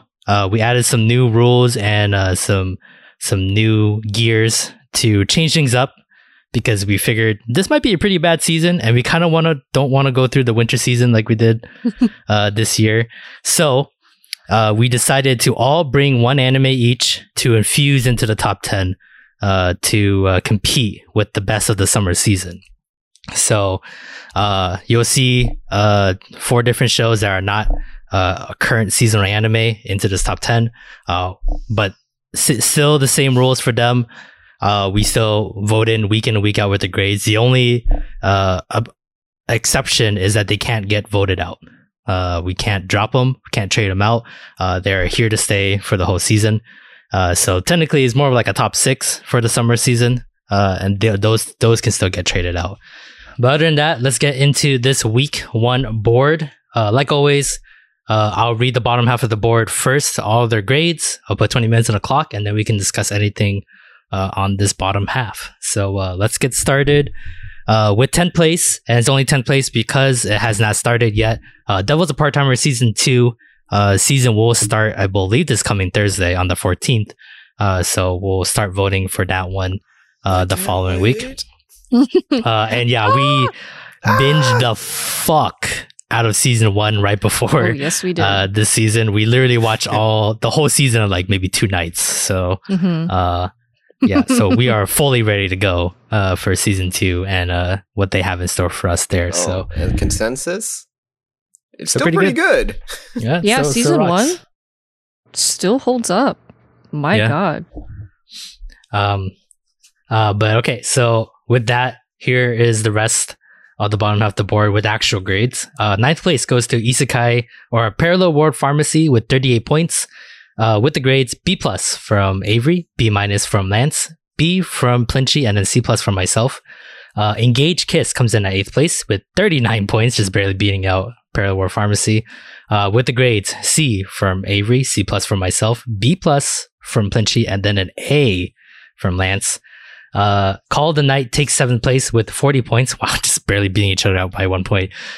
B's Nice. for Avery and Lance, and then B- from myself, and then B+ from Plinchy, And then rounding out the bottom half of the board, Tatami Galaxy comes in at 45 points, with the grades A- for myself and Avery, B+ from Lance, and then B from Plinchy. So I will get rid of all these fucking Yu-Gi-Oh characters. I'll put 20 minutes on the clock, and we can discuss anything on this bottom half of the board. I kind of struggled with voting this week, and I mentioned it right after we watched the last episode of our top 10. I feel like a lot of the episode 1s so far have been pretty good. There hasn't been anything that I thought, oh my god, this is gonna totally like be something that we weren't expecting and it's gonna take a turn. Because some of the animes we actually saw in episode 2, and it's not that bad. I think Engage Kiss actually kind of surprised me at how funny it was. I mean, in terms of how you guys graded, I think C is the lowest grade out of this week's top 10. That's very surprising because we have never scored. Yeah, we've always have like something like a D+, or a C- or an F or somewhere around there. This is probably like the strongest week overall for all the shows to score, because the lowest score is 38. Usually our threshold is like 10, 15 somewhere around that ballpark. But don't expect these scores to last, because they always start off strong. They always start strong. And then, you start to see the cracks as we go on and on. For sure. But I mean, at least it's something about it where, like, I say, like, winter season of this year, or even our very first top 10, where literally episode 1 out the gates, we were like, oh, fuck. Yikers. we're fucking dead in the water from the get-go kind of thing. So I think most of the anime that we watched outside of our top 10, some of them I was like, yeah, no, this ain't it, like from the get-go. And that's kind of sad, because you usually want to, some animes I can't name off the top of my head, but some start really slow, and it's not until you get to a certain point where you're like, oh shit. And it's just unfortunate with the type of like approach that we do, that if they were on the top 10, we would potentially miss that until we like some shows are just better to binge than it would be to vote week in and week out. My favorite example of that is Steins Gate. Really very hard to get into start, but at exactly the halfway point, 12 episodes in, if you survive, it's just, it speeds up to like 100 miles per hour and it doesn't stop. I feel like a lot of the older animes are kind of like that. Like Higurashi was one where it really popped off until when you get to the end, where you're like, oh, that's what was happening. They had the benefit of being the only animes out there, so like they got the long seasons, not because of they were good, but because that was the only choice. You have nothing else to watch, fuckers. Watch exactly. This. Okay, all right. But I kind of want to get your take, Lance, on Engage Kiss, because I saw the A, and I'm kind of curious what you saw on it, because this is your shit card, your shit anime for this season. Yeah, you really wanted it in, and you saw something that kept you going. So I'm kind of curious of what you saw. Was it the good sleeping pill or whatever? The good sleep. That's why it was a lot of things. That's why I give you the B+. A lot of things. I really liked about this anime. The WWE suplexing of the tongues was, that was definitely. And they top it after episode 1. Yeah. Probably. This anime is really funny. Is my main takeaway. Like, I haven't seen a unsympathetic protagonist as absurd as Kazuma, and I don't think anyone has come close to him. He's not Kazuma's level, but he's definitely up there. Yeah. And like just being a pathetic guy. Just keeps getting away with bullshit. Yeah. And then he's got 2 loving girls that are very beautiful that accept him for who he is, where literally no way in hell in the real world it works. Yeah. It's really pretty. Fantasy. Like A1 Pictures, I'm no longer like surprised when they come out with like pretty anime after Kaguya. Yeah, for sure. Like it's beautiful. The music's good. Is the other thing It I is noticed. good. I actually really like Music's the good. opening. Me too. So yeah, I gave it an A, and gosh, second episode with the gravitating boobs, like that was great too. He's talking about when they were at the gym. Oh, when she's wearing a sports And- bra, but it's not Yeah, actually the a weird sports angle. bra. that doesn't do anything a sports bra is supposed to do. Yeah, Yeah. It's just that's how big they are. and I'm looking at like my anime list, which is Oh yeah, really so big awful that they defy sentence. the basic physics of sports bras. I Yeah, mean, defy is that not anime in a nutshell? It's like if you got like some kind of plastic saran wrap where usually when you like put pressure it's tight but you stretch it so much that it's now just loose. Yeah. And, you know what that's it's exactly not what actually we were funny. seeing. Like, dude, this bitch has a lot of money. She can't afford a new sports bra. She's been wearing that and growing into them. She But it's she fine. wanted to do It's that on anime. purpose. Mhm. She was trying It's to get fucking him. anime. I see there's a nun that does kung fu in the key visual for this anime, so I'm pretty excited. I'm so still. excited for her. Hot. I'm so excited for her. She's gonna be my favorite character. What kind of so we have some really basic like something that I like about this anime is that even though it's just we saw 2 episodes, right? 2 episodes. Yeah. Too. 2 episodes. Yeah, so far I feel like they know what each character is. They know Yeah, who they are. The tropes. The rest of it is just about world building and learning more about what the fuck these demons are and why they happen. But I'm interested because we know we have the yandere, we have the pathetic, hopeless guy, the ex-girlfriend who's Also pathetic. hopeless for Very pathetic. yeah, it's other sad. reasons. But what do you think that this nun, because she is in the key visual, she seems to be the last kind of piece to Yeah, put everything complete together. Mhm. The What kind of triad. trope, what kind of character do you think she's going to be? Is she going to be like the quiet? Like Yeah, the she's gonna be the soft-spoken? nice Oh, yeah. nun, but then Well, the we got- Moe gap we is got that she's gonna yandere, be aggressive. Tsundere. We're gonna have a kudere. Yeah, I bet you she's gonna be a battle junkie, and she just loves to battle, and she can't not want to fight. So she's always gonna choose fighting first before anything else. I guarantee when she meets pathetic guy, the first thing they're gonna do is put his face in her boobs. 100. Quote me Yeah, on like that. hug him. No, You're like like, he's gonna "Oh my he's God." gonna open up a door and then she's gonna be there and he's gonna trip and Oh, land he's in gonna her walk boobs. right into it. And yeah, it's going to okay. have the boob.mp4 boom noise. Yeah. The hashtag noise. Yeah. So I'm excited for this anime. Oh, all right, something. Anything else? Last 10 minutes, about 12 minutes left. Tatami Galaxy? Tatami Was- Galaxy. So I only gave it a B, but that's just because episode 1 didn't have a lot happening. It was a lot of context. Let's I get think the it was. viewers understanding It was who this guy understanding is. I think Yeah. it literally was like a. Usually with shows like that, would be like 3-4 episodes. They're trying to set up characters, Yeah. and the storyline and everything around it. But we blew past that so quickly, all in one episode, and then the Mhm. finale of his demon friend, devil friend, just jumping off the bridge or slipping off or Ozu. whatever. Yeah, Oh no. Yeah. Ozu. Kosu, yeah. to cap off just the and the rewind. yeah, That like was a good ending. like a brain blast of shit that's happening like that. So I think this might be another show where like maybe not just like binge watching, but like watching it multiple times. I get now why Matt said Hmm. Yeah. to pause it very often because there's going to be so much shit happening at one go.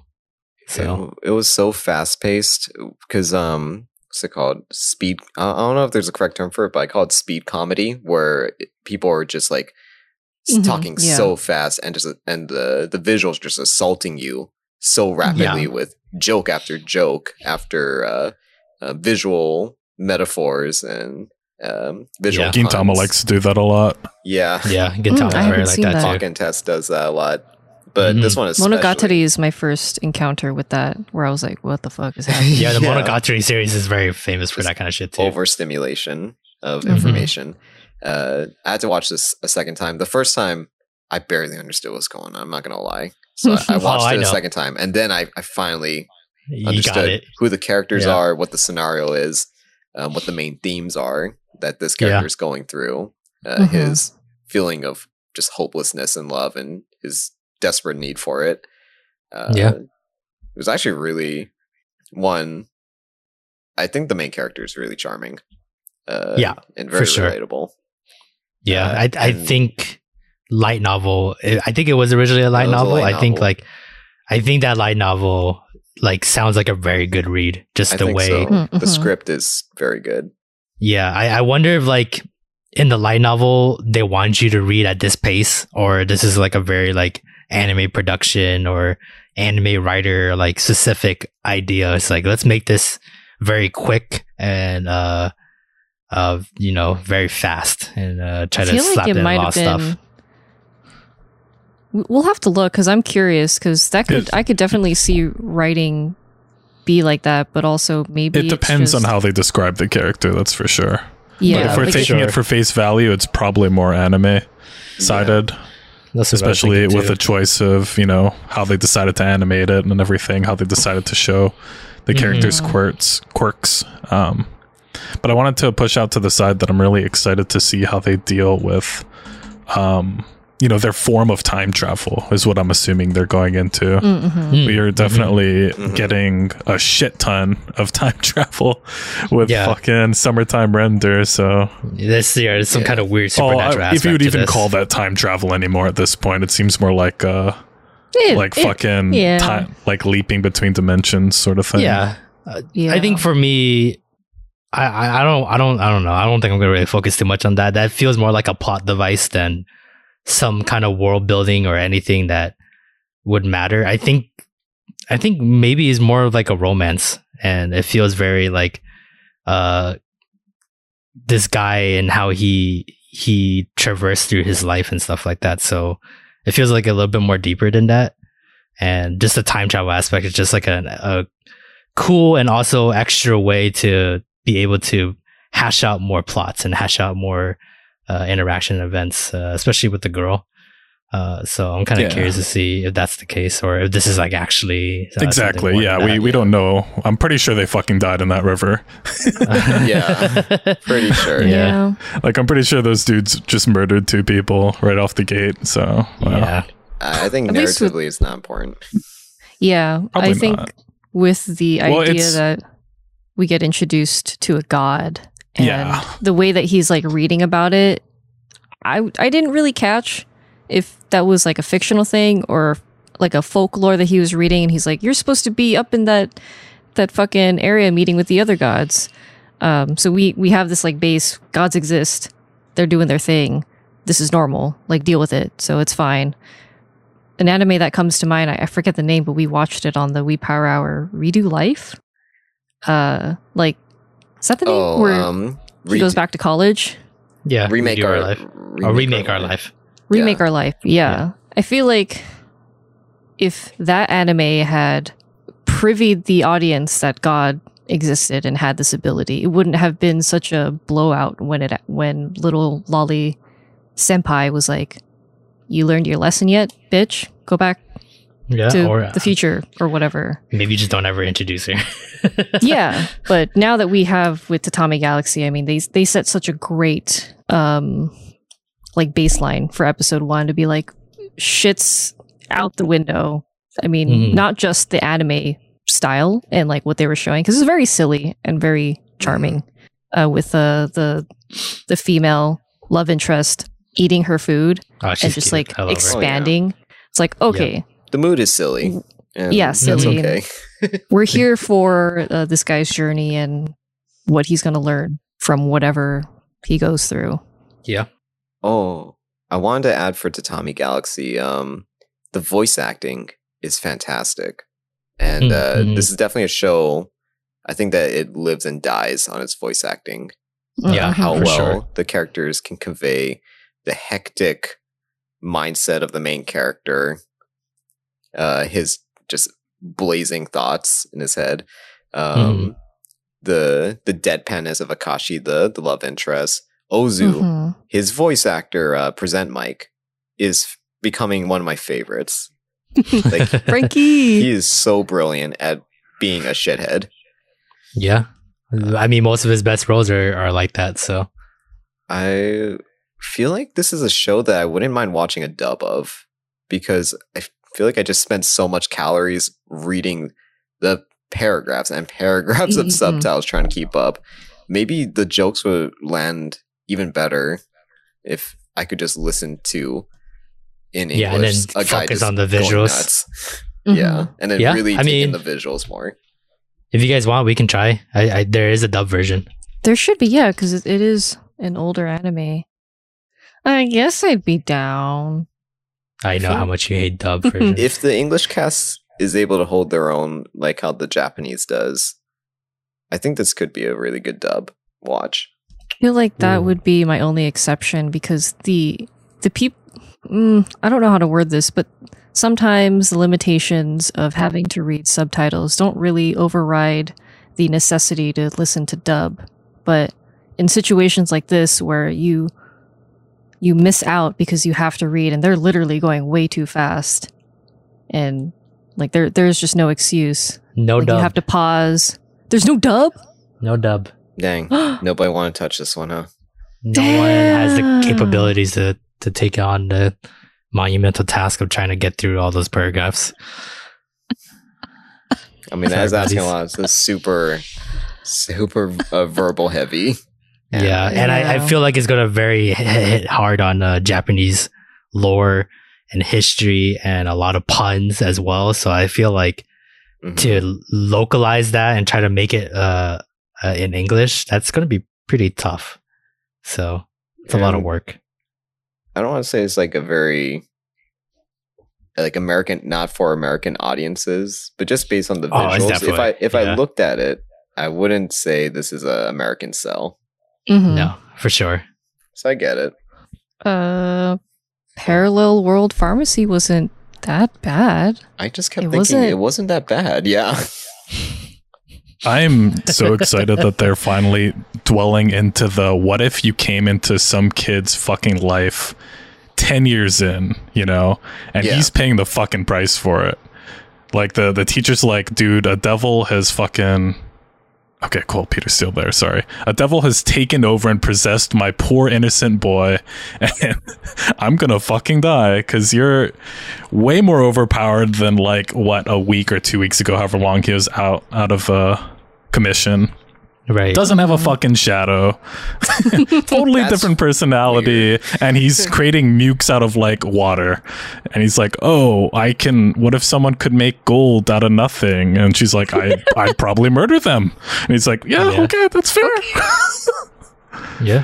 There was that other anime though. I'm happy that they did that. And they're just... The isekai, he comes into the boy's body and he's like having memories. We watched like a few episodes of it on the side. It wasn't on our top 10. Peter, do you remember? It's like a boy with black hair. I know, so different. He's young. The boy's like a slave or some shit or whatever. And he joins the magical academy. It's like every I can't tell if you're joking. It sounds right.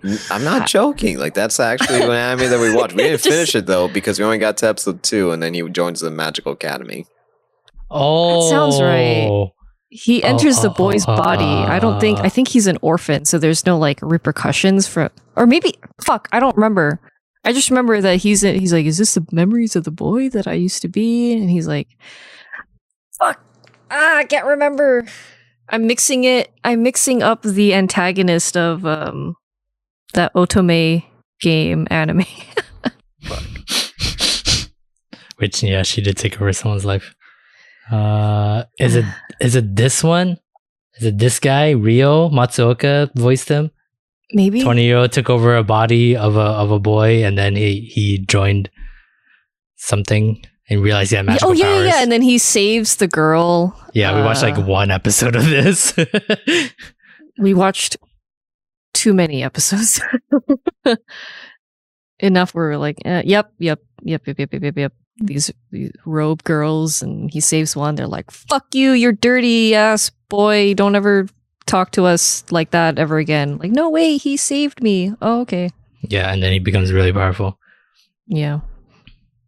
Yeah, I mean, honestly, that's just another subgenre of isekai where they just take over another person's body and then they're like completely different than their previous owner. So then they're like, how do I it's always, you know what, it's always the previous person is an asshole, and then new Japanese boy comes in, totally normal, like very respectful, and everyone's like, this is weird. Yeah, but he starts with like the wrong leg in a lot of relationships.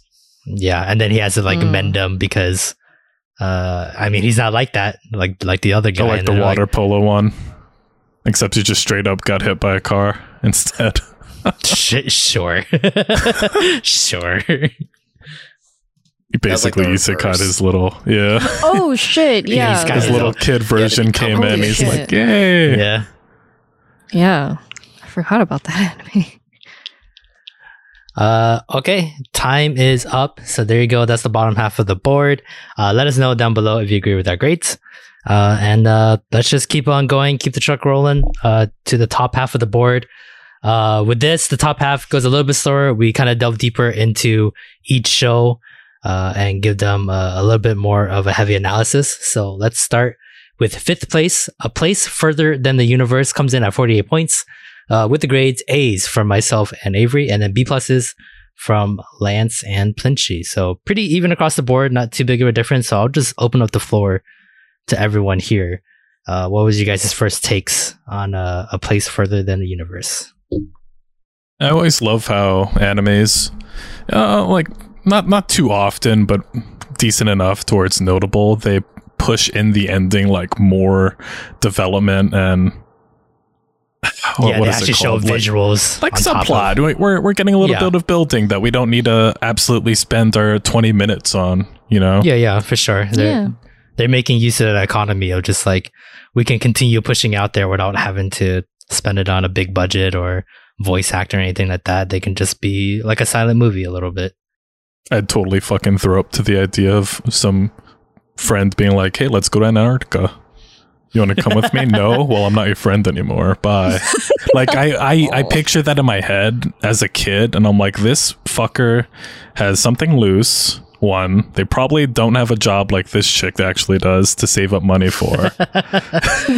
And they're like, you know, in this weird fucking fantasy Snow White land. Well, because that's typically the standard thing, you know, this is the rare... surprisingly level-headed take on doing something absolutely batshit crazy. Yeah, I think it helps because the girl, I think she has a reason, right? She already let her know like that she's looking for her mom, and she knows it's crazy to look for her mom in Antarctica and stuff like that, and everyone has told her that she's crazy, so it's kind of like, it was more like testing her. It wasn't like one of those like, oh, do you want to just come to Antarctica? No, okay, bye kind of thing. It's more like everyone doesn't believe me. Everyone doesn't believe in what I believe in. So like, it was kind of more like a desperate attempt to like see if she's even like willing to do it kind of thing, even though she knew there was no way it was going to happen.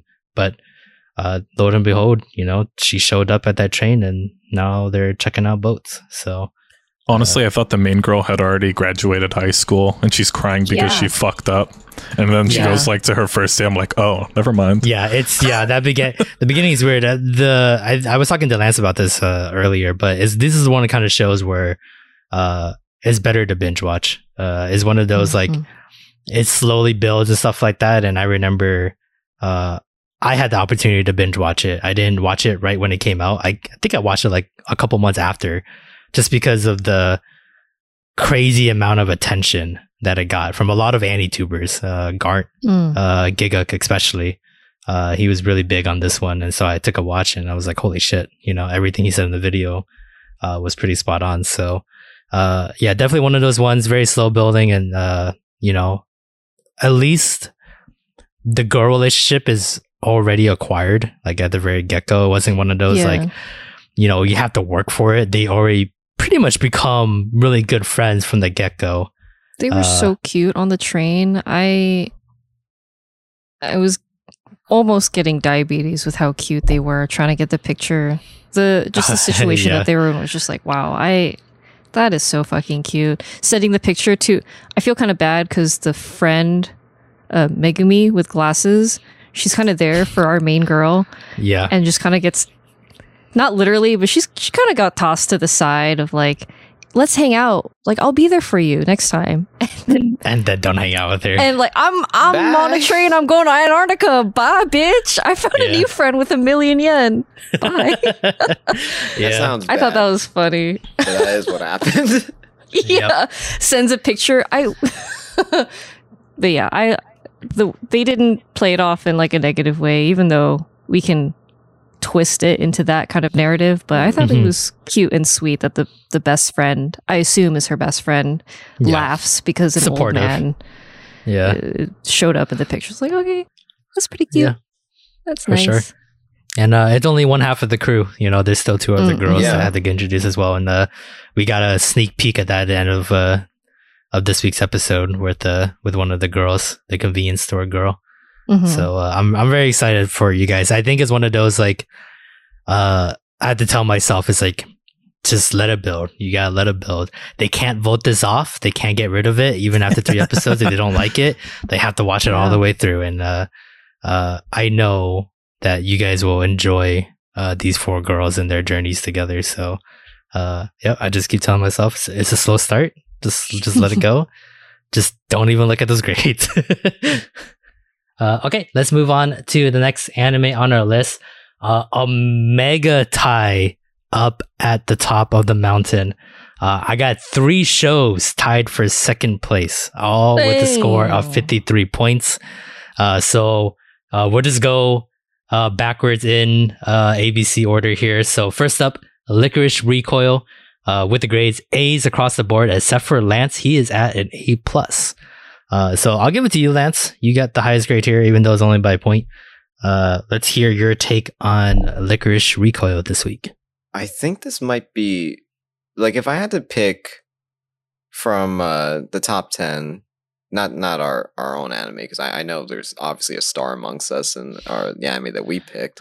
Oh, start sucking your own dick, why don't you? But like for the summer anime 2022, if I had to pick one that's gonna be the Spy X Family, like the show that people are all gonna be talking about. I at least hope it should be Licorice Recoil, because I saw some pretty amazing stuff in this. It's a TV original. It's not based off of a manga or a light novel. And I haven't seen a show have this much potential since, I don't know, like a TV original. I can't think of one that Vivi comes to mind. Vivi was good. I would actually put this above Vivi, like how excited I am, because Vivi, I was very worried, like with the you were kind of up and down with Vivi for the first chunk of it. It turned out really great. I remember the day it became a god, everyone became very worried for that very quickly. Oh yeah. But Licorice Recoil, I don't see any cause for worry. Oh, Skate, yes. Okay, Skate was... Skate. I don't think I was this excited since Skate. Yeah, I think our track record is pretty good. I think we're able to find those gems of original shows every year kind of thing. And we found some pretty good ones last year, I think before anyone else really. Oh god, Tokyo 24th Ward. Jesus Christ. Oh, okay. Whoa, what a banger! But very excited. Itadori, you're so good. I think this is the first time that original show that we think was good, also the public thought was good too. Like I remember we were like high on Vivi for the first couple of weeks, and then Vivi started coming into form for everyone. Same thing with Skate as well. And then, they started showing up. But Licorice Recoil, straight up on Anime Corner, already first place. They're already pretty much blazing through everyone. So I mean, you can't get better than Girls with Guns. That's done well. Yeah. Everyone's super fucking cute. Super You have this cute. really interesting premise. a lot of intrigue with the world. What the fuck is that tower? Oh, our main girl had something to do with it. She's a hero. Cool. And then you get to see how badass she is. And at the end of episode 2, they really cemented this like dynamic duo of a black-haired girl being able to hit anything because she's like such a sharpshooter, and then Chisato not being able to be hit. That was like fucking perfection. The very last frame is her trying to hit Chisato with a rubber band. Like, what is she doing? Oh, she can't get hit. She can't get hit. She has like a sixth sense of her surroundings, which it fits her character very well. You know, she's very bubbly and open and very extroverted, and for her to be aware of not just herself, but, you know, her friends and her surroundings, it makes a lot of sense. And she's a good girl. Yeah, and black hair girl, very narrow-minded, tunnel vision, and that's what makes her a good sharpshooter, right? Because she just needs to focus on the one target to hit. So very, very interesting to use like gun analogies as their characteristics for these two girls. So and also Onei-chan. She's funny. I like her a lot. So even though her whole character personality is give me my beer, give me my alcohol. And also, I mean, oh God, that's okay. When am I gonna meet a decent guy in this damn city? The top 2 character personalities for middle-aged anime. Yeah, basically. Why not give them both? Yeah, Tsunade. Yeah, pretty much. No, Tsunade has the third one where she's addicted to gambling and she's really unlucky. No, this girl's addicted to money too. She was like, "Oh, the whole reason I dressed up as a squirrel was because of the money." Like she gambling and money is kind of different, though. You never know. Like, one's a problem, the other one's the solution. Yeah. Money is definitely a problem too. But the cast is just really it's rounding out pretty well, and some very like standout designs too. Mika, the lead, he is suave. The Charlie, great Charlie character. The white hair guy, or not white hair, the white guy. That like supposedly our politician bad guy that keeps coming in. I still don't have a good read on him. What his motive is. Kusunoki is another. See, I'm really questioning. She's a weird the organization that Licorice Takina's from. Yeah, Licorice. It's kind of like on my radar that they're probably evil too. Oh no, absolutely. Or like they're like lawful evil. They have a purpose of maintaining peace. The way that they do it is right? Probably not, but it quote but it's works for the greater good, kind of. Yeah. It's like they personally aren't evil. It's just the job that entails. They need to do evil stuff because looking at her and looking how she like leads the group, and I think she even I think it was episode 1 where she kind of felt bad that Takina got kind of sent off and got demoted basically. There's like a sense of empathy with her, so it kind of feels like she does look out for her girls, and there is like a sisterhood within this Licorice team. So they definitely look like the politic world or just the world in general can be pretty bad, and we gotta do bad stuff to clean up in the background so you can live a good life that you don't even recognize that squirrels are just getting shot.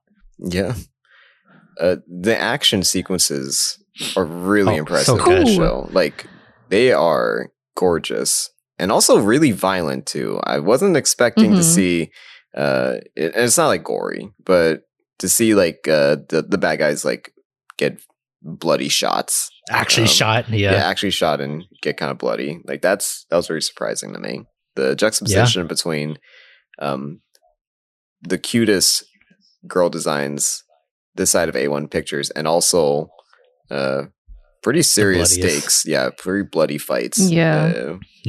Was kind of it was kind of shocking. But kind of something I wanted to see out of 86. I thought we were going to get that in 86, but we didn't get that as often. I was like, well, what the fuck are we doing? But 2 episodes in for Licorice, and like it's met the quota. Felt like so. I think Engaged Kiss will probably like teeter the line on that point too, for their season, since they're both A1 pictures. But I don't think it's gonna get to the same level as Licorice Recoil. It looks like they're really trying to make that as a statement for the show. That's an important part of the show, that these are cute girls who do dirty work. Yeah, for sure. Especially the key visual. I really like this key visual. The ripped in half, where like the bottom is them holding guns and the top half is just them being cute. Yeah, kind of thing. That duality of the characters. Okay. Anything else for Licorice Recoil before we move on? Gotta have spider lilies every time. You're never gonna let Do that you one know go. the meaning of spider lilies? Does that have something to do with like innocence or what? So I mean, gosh, we've seen it like 86 was a big. That was a big. It's only because I've seen it at 86 that I kind of think I know the symbolism, but I'm not 100% sure. I'm just making assumptions. Spider lilies are a symbol of. I think the main one is goodbyes, in particular death. So, 86, obvious connection there, and Licorice Recoil, very surprising connection that this show actually deals in death a lot, or kind of teetering that line. I wonder if they're gonna have like the same like hard symbolism as 86, where I think it's gonna be quite tragic. The show, or I think that's gotta be the fun, right? Just the cute, innocent, playful girls in the beginning, but they're gonna have to go through some trauma through their job, because it can't be easy, right? It can't be just like how we had in episode 2, where it's like, oh, it was all planned, like we had it, it all went correct. No one died. We're all good. No one died. Yeah. I think they kind of like show like, oh, there's a potential that we're gonna fuck up a mission, or like we can do everything correct, but then something can still go wrong. I'm very excited to see that happen, if that does happen. Okay. Let's move on to the next anime on our list. Like I said before, 3 shows tied at second place, so we'll keep going with another show with 53 points. Isekai Oji-san with the grades A+ from myself and Avery, A- from Plinchy, and then A from Lance. So I just uploaded for everyone here. I think everyone pretty much enjoyed this first episode of Isekai Oji-san. So let's hear you guys' first takes for this week. So much happened. Was it really only one episode? Yeah, they crammed so much, and they basically entirely established who Oji-san is. They established who the nephew is. Then they introduced just last minute brought in the glasses girl, and then they also introduced this tsundere girl from this fantasy world, which is Elf. We got so much context of who. Do we even know his name? Oji-san? It's just Oji-san. That's gonna be his name for the rest of the show. Okay, like his past, just every little. I feel like, was this a manga? Yeah. Before? Yes. Is this a 4 coma? Because I could definitely see. No, I don't think so. I think it's just a regular one. I can check for you real quick. With the amount of what do I even call it? Scenarios that we see, like his first love being Sega, that already says so much about him, and it's so sad. Him wanting the cell phone, he's old in his ways. I don't want a modern cell phone. I want the one that flips sideways. The flip phone, the shipping, like there's just, I don't think a lot of us think about how different we grew up with technology and how drastic it is now. I mean, sometimes I'm like, wow, we can get food delivered to our homes. That's something I never would have thought when we were like first getting internet for the first time. Shipping being super accessible, the phones, like there's a lot of things that we take for granted. And so it's really funny to see this guy. The premise itself is so funny, but this fucking guy, he's so... I like how we get... I also like how the nephew, like, I thought he's going to be kind of one of those, like, straight characters and just like kind of like play off of Oji-san, but he's kind of a shithead a little bit. Like he wants to take advantage of his uncle that can do powers, and I liked how he got really excited that he can get free shipping on anything that he wants on Craigslist or eBay, because they can uncle can just fly to that area and it's not even shipping. I can just go grab it. You can go pick don't up. Have to pay for the shipping. Yeah, like, exactly. So now he's like, I have free shipping for life. I was like, I like this guy. I like how resourceful he's trying to be with his uncle's powers. Adjusting to his uncle very well. Probably better than you could ask for. Yeah, and I mean, like, if he wasn't a shithead, then it wouldn't make sense how quickly he's adjusting. But I think it's like the opportunity is there. He's an opportunistic kind of guy that he's just like, I don't care. It's real. Run of the family, right? Whoa. Yeah. I think even if he didn't believe it was real, he's just like, well, however he's doing it, I can make money off of YouTube with this thing. So we're gonna keep going. So I really like that he's like that. The uncle himself, and I was really afraid. I was happy for the premise. The premise alone sounds funny enough, but I was worried if the uncle, once we get to know him, if he was, had that charisma to carry a show for like an entire series. And I was very satisfied. How dare you doubt him? I was very satisfied with my answer when I found out that this guy is absolutely hopeless. And it's horrible because he's actually justified for being insane. Because he really did become a hero in the other world. Yeah. But then we come to find out that he is just super genre blind because he's old. He comes before the anime tropes were established. Yeah. So he just like married the elf without realizing it, and then sold her a ring. And then left her. I do like that the fantasy world is not like a pure fantasy world. It's a very like JRPG fantasy world. Anime RPG world is very like bare bones trope specific fantasy world, and he just didn't. He just got in there a couple years too early, and that's very funny. Also, you guys pointed out too, I thought it was very cool that the fantasy animation of the fantasy world is way better than real world animation. I thought that was pretty interesting. Yeah, like that it was separation. A stylistic approach that wasn't really obvious until, at least to me, maybe in the trailer, I had a thought, oh, whoa, the elf girl is really, really pretty. But I just thought maybe it was the scene and it called for some extra glam. Oomph, but no, I'm pretty sure every time we get a flashback or a stupid camera view of the fantasy world, even though Oji-san's there, it's I don't know. It's literally like B team takes care of the real world, and then the A team comes in to take care of the fantasy world.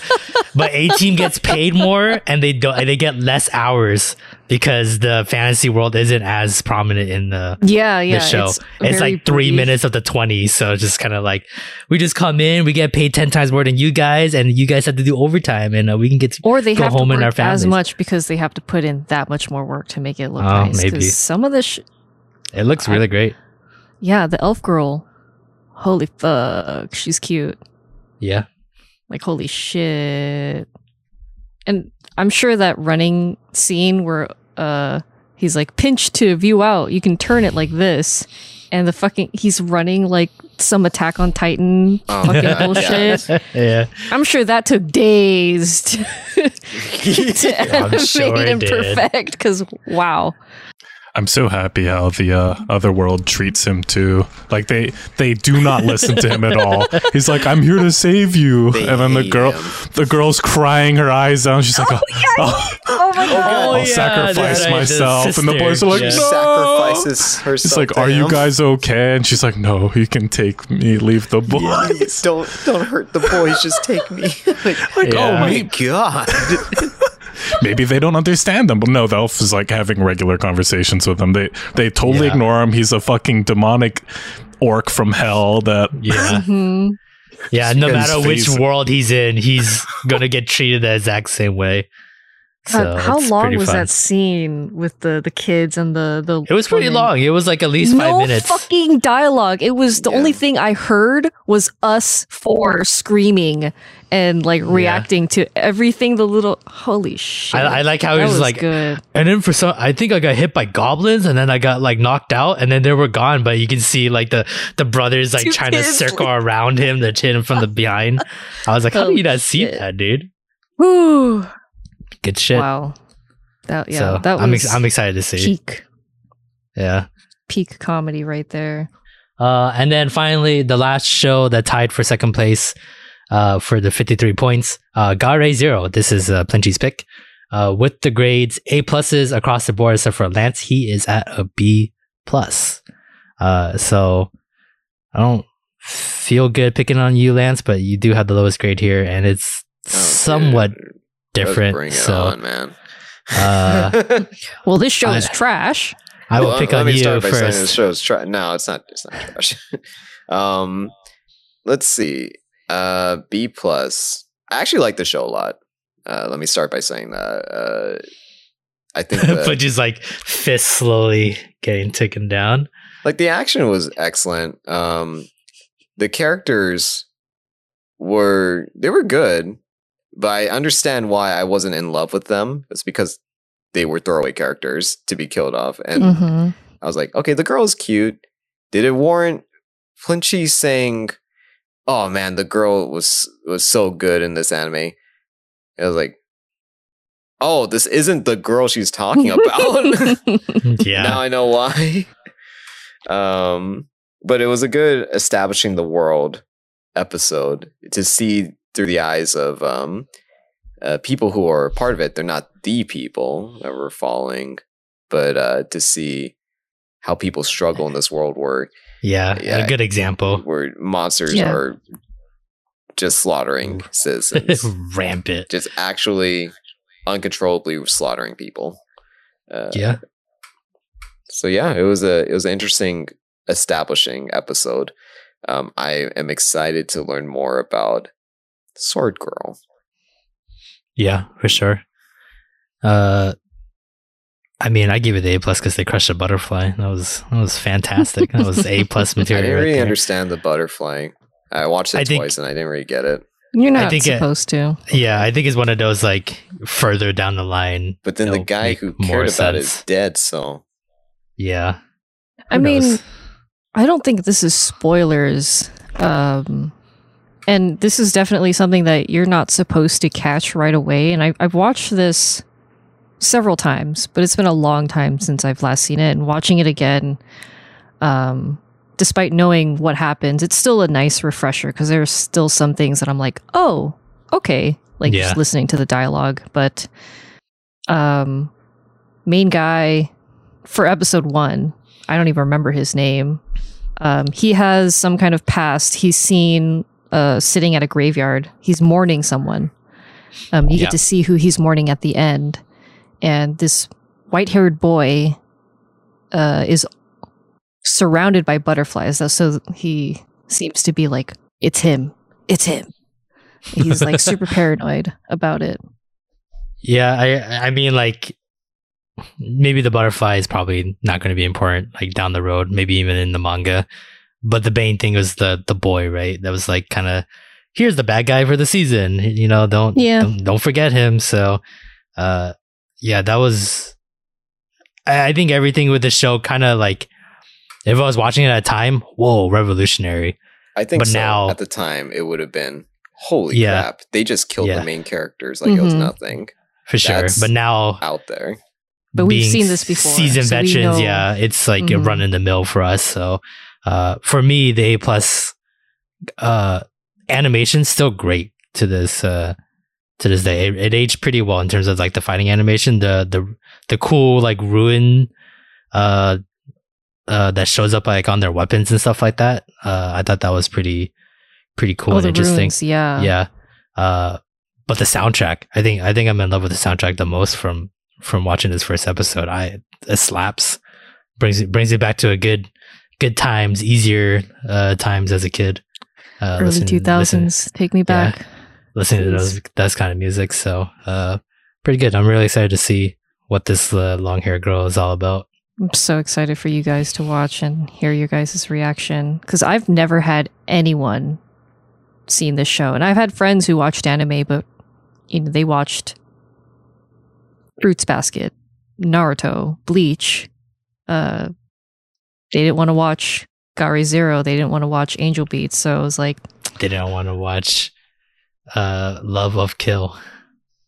Why wouldn't they? Oh, they probably watched it. I don't know. Pathetic. Fucking idiots. Anything else for Gari Zero before we move on? Oh, I just wanted to jump back into the butterfly thing real quick. Yeah. To me, it just seems like he is, in a very general sense, the leader of a group of Meisei generals. And to just have that butterfly there is just quick symbolism to be like, he had dealing with this, and that's his, his call sign, essentially, to push in that he's someone who's gonna be able to get into top tier. I don't know what to call this team anymore, but high ranking officials who are able to deal with these monsters, at least at the B rank. And it's definitely a large calling card to be like, hey, clearly some of your top men aren't nearly capable enough to get what some of my, more or less generals are able to do. Yeah. Just like quick and dirty, boom, boom, bap. Yeah. You're all dead. The whole doubling into watching the main dude's best friend inside of that like scene of like deep water, and she's coming back to life. There's the katana girl again. That's definitely something that makes me think we're not done with these characters. Maybe that was a glimpse into the future. Maybe they're types of people who can like loop into, whether it be like different time schemes where things, butterfly effect will do that and then change it up a bit there, or more time travel. Yeah, I was like, it could be that, or it could be like dimensional traveling, where they're just like, this is XYZ that we changed because of the butterfly effect, blah blah blah. I'm gonna hope no. I'm just gonna hope that this like Blade girl is just gonna be like, she tried to warn him in the past, and that was what happened in the past, and then he didn't listen to her, and then he's trying to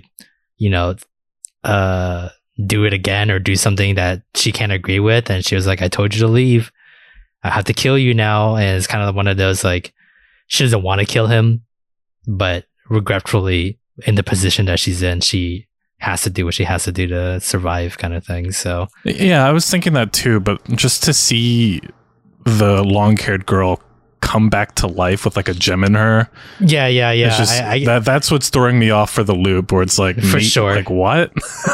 That's why I'm like, I think you're right. I just hope you're not right, because I can't do more time travel. I'm thinking not like time travel on Summertime Render, but more like God, what's the slow running show that I almost picked? The 24 episode one. God damn it, with the microwave and shit, and then the scientist. Steins Gate. Thank you. Got it. Yeah, man. You say microwave, I'm like, Steins Gate. Yeah, you jumped on that. I watched like the very first episode of it, and I'm just like, oh yeah, here's microwave. A bunch of no context. Describe your anime with images of no context. Microwave, banana, keychains, trap boys. Gotta be Steins Gate. See, I haven't even watched Steins Gate, but I still know like the memes are rampant. Yeah. It's Froggy. Fuck yeah, science. Yeah. Juicy chicken number 9. Yikers. All right. Let's move on to the final anime on our list. The king at the top of the mountain for week 1. I can see his shit eating grin now, how happy he is that it came out on top. With a total of 54 points, just barely being out everyone else at second place. At the top of the mountain for this week, Prison School comes in at first place 100% victory. with the grades A+ across the board for the boys, and then A- from Plinchy. So I guess I'll pick on you, Plinchy, since you got the lowest grade on this show, even though it's only by 2 points. But let's hear your takes on this first week's episode of Prison School. I think I only gave it the A- because it warrants an A, because it's so goddamn fucking funny. The execution's really good. The animation is pretty great. Yeah. But other than comedy, I think there wasn't else to add other than it's funny. I think the only thing I mentioned it the other day too, that how unapologetic the main character is, as like they try to redeem him but almost immediately put him back into the shitter. Yeah. And it's okay. Like, I don't absolutely fucking hate his guts. It's okay. He's a good main character. He's likable still. But other than that, there wasn't really much else to like bump up the grade. But it's still like I definitely feel like I missed out on a huge gem not watching Prison School. These characters are so fucking weird, and it's so funny. It's so raunchy. I don't think middle school Plinchy would have appreciated this, even though I watched a shit ton of harem and like awful anime. I think the biggest turnoff for young Plinchy was the big booba vice president. She's not even the president. Yeah. No. But yeah, the fucking ending. She's taking a shit. I don't know. This is such a weird, funny anime. What the fuck is happening? You're talking about the blonde hair girl? She's peeing. Yeah. Yeah, she's peeing. She was like, "Oh my god, I gotta go," and she's peeing, and then the guy falls off the tree, and you can see a puddle of pee already on the floor, and he's gonna hit head first into it in episode 2. Yeah. He's probably girls gonna don't just pee out in an open space dirt. It's called camping. It's called camping. This crushes everything. Hey, you want to go like near a bush or something? Also, you got to remember this used to be like an all-girls school, so maybe she just doesn't have like a worry that a boy would be I'm looking forward to the most. The missing boy. The guys justifying the absurdity. Surely. And Plinchy just being, that's not how females work. Week in and week out. Oh, absolutely. Yeah. Because this is only the tip of the iceberg, really. So, like, you thought this was bad. It's not bad yet. The sports bra's worse than this. True. that was pretty egregious. I was going to actually say the thing that I love about this I guess anime, is how they treat the tone of their comedy. Like, 100%, I can push this into any other raunchy ass show that we've watched before. It knows what it is. It's not pretending to be like, oh, look at me in this presumptuous situation. Yeah. Like, ooh, look at me, Mr. Clueless. No, these motherfuckers are like grotesque, and they know it. Everybody knows they're horrible and hate them. Yeah. But they still don't make it like they can get away with it either, right? Or they can't like dismiss that they've been absolutely big shitheads. Yeah. No, you're going to prison, dude. Like, straight up. Like the fucking karate bitch just beat the living fuck out of him. Dude. Yep.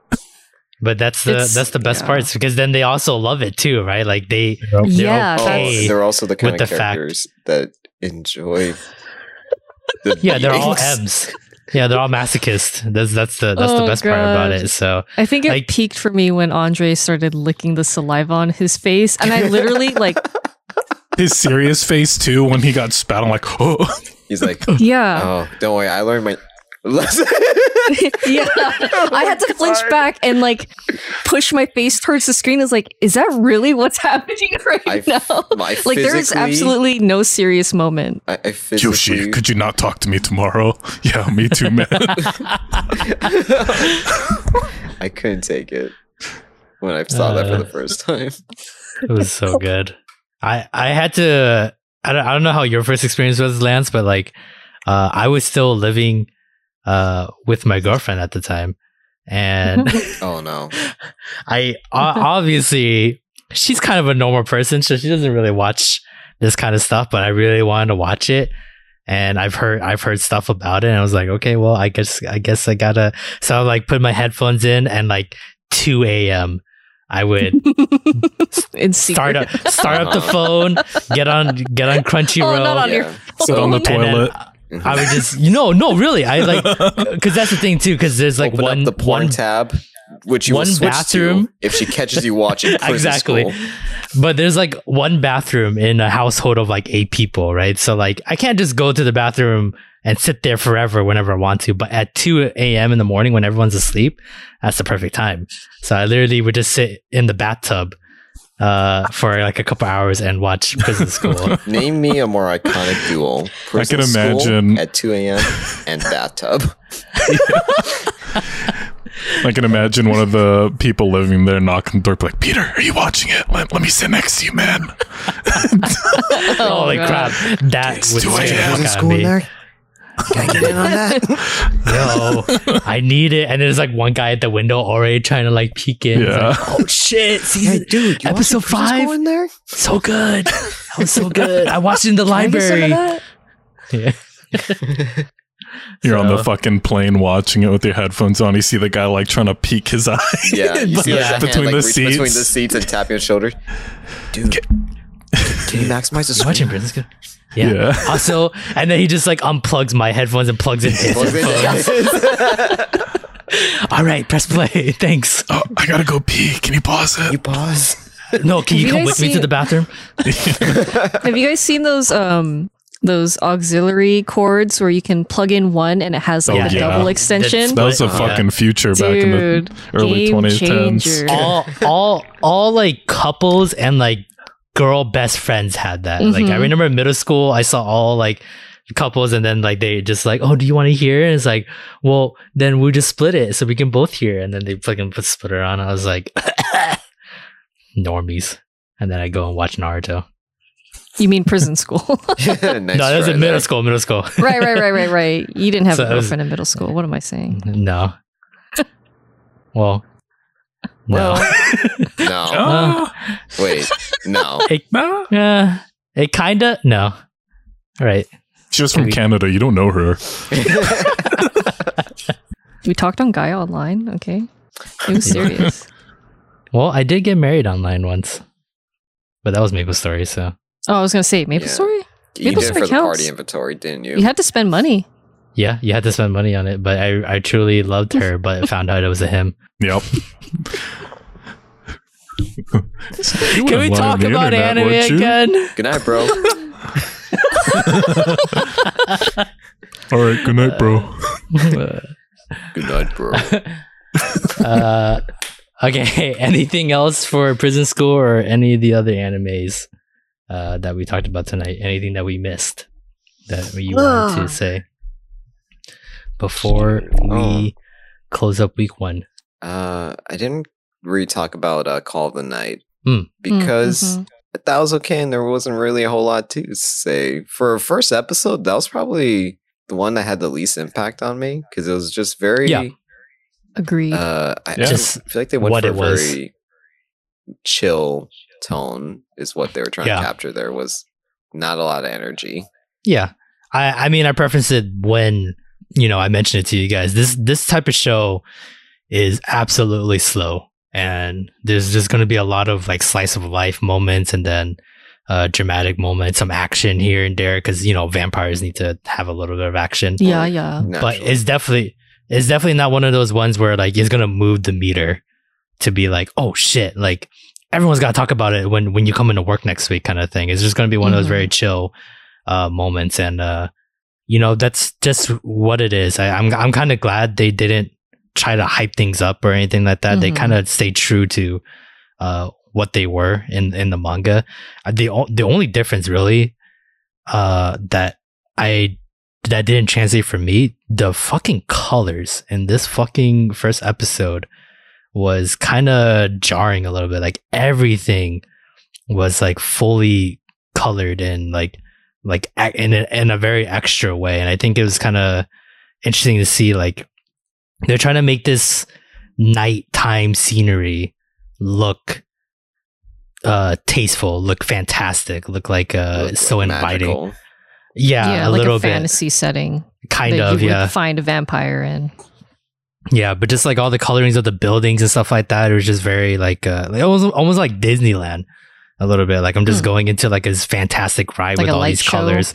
Yeah, so that to me wasn't very apparent in the manga. So I thought that was pretty interesting that, they're trying to make it like a fantastical so you can get drawn into the night faster that way. Can't wait for next week. Well, Next week is going to be a good week because we have a new challenger approaching. Probably the most important one. yeah, let's see if Devil's a part-timer stacks up. I So hope so. Hope yeah, it lives up. yeah. I'm a little scared. Only a little bit. Anxious. Only a little bit. Yeah. Just because we just binged the first season and Yeah. You want it it to was be great. good. But and new studio and It's a everything new too. studio So too. So it's kind of like jumping on blind faith right now to hope that Mhm. it stays Fingers the same. crossed. yeah. All my toes crossed. Crossing Yeah, my fingers. Lance's with nuts Avery's crossed. fingers. Cross my nuts. Like, Yeah. and 10-year difference between season 1 season 2. Anime direction has also changed in that time. Yeah. Yeah, So for sure. they could take it.